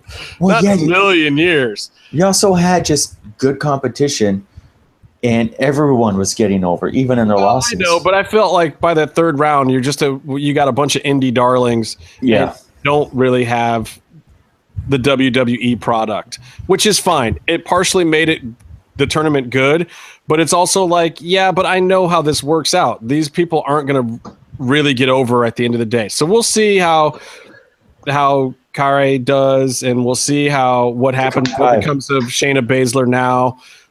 We'll see what happens with Toni Storm. I think Toni Storm got way over. I think that I'd put Toni Storm on Raw tomorrow. Yeah. Put her with Alexa Bliss. Let them make a real division. They're stars. Absolutely. A lot of these other girls are not. I would take. Has anyone grabbed the ship steering wheel and held it in front of their groin and said it's driving me nuts? Has anyone done that yet? Not yet. It's coming though. There's money in there. I'm pretty sure that was the first thing Jim Ross did. Oh God! That's why they had to redo commentary for his matches. It's driving me nuts, pal. Hey, my last comment for the week is, and I tweeted him and tagged him in this when I said it on Twitter. The 205 Live promos are worse than KG's commentary at Triple Mania. They were so brutally bad. The opening. I cannot watch the first 5 to 10 minutes of any episode of 205 Live, and then it makes me not care about their wrestling at all. But Drew Gulak's thing where he brought in Tekken Okada was amazing. Oh. Yeah, Drew Gulak's fucking ripoff of the mighty Super Sasadongo machine in DDT, the true master of PowerPoint. You know what? None of our listeners know what I'm talking about because none of them listen to my recommendations. That's why you should have put it up as the match of the week this week. Then come on, where's your match of the week, Professor? No one watched it because I would get heat. I always do. See, you do, but you know that the concept is that. Sure you did. You didn't even watch fucking Lucha Underground this week. Try it again, Casey. Put up another match of the week, and then we'll get people to watch it this time. I'll do it next week, and if I don't get a full book report from each one of you listeners, it's on like neckbone, sucker. All right. Well, I did get to watch Price Check on a Jackass again this week, which I hadn't seen in a long time. Price Check on a Jackass. I'm not going to do it because you know what?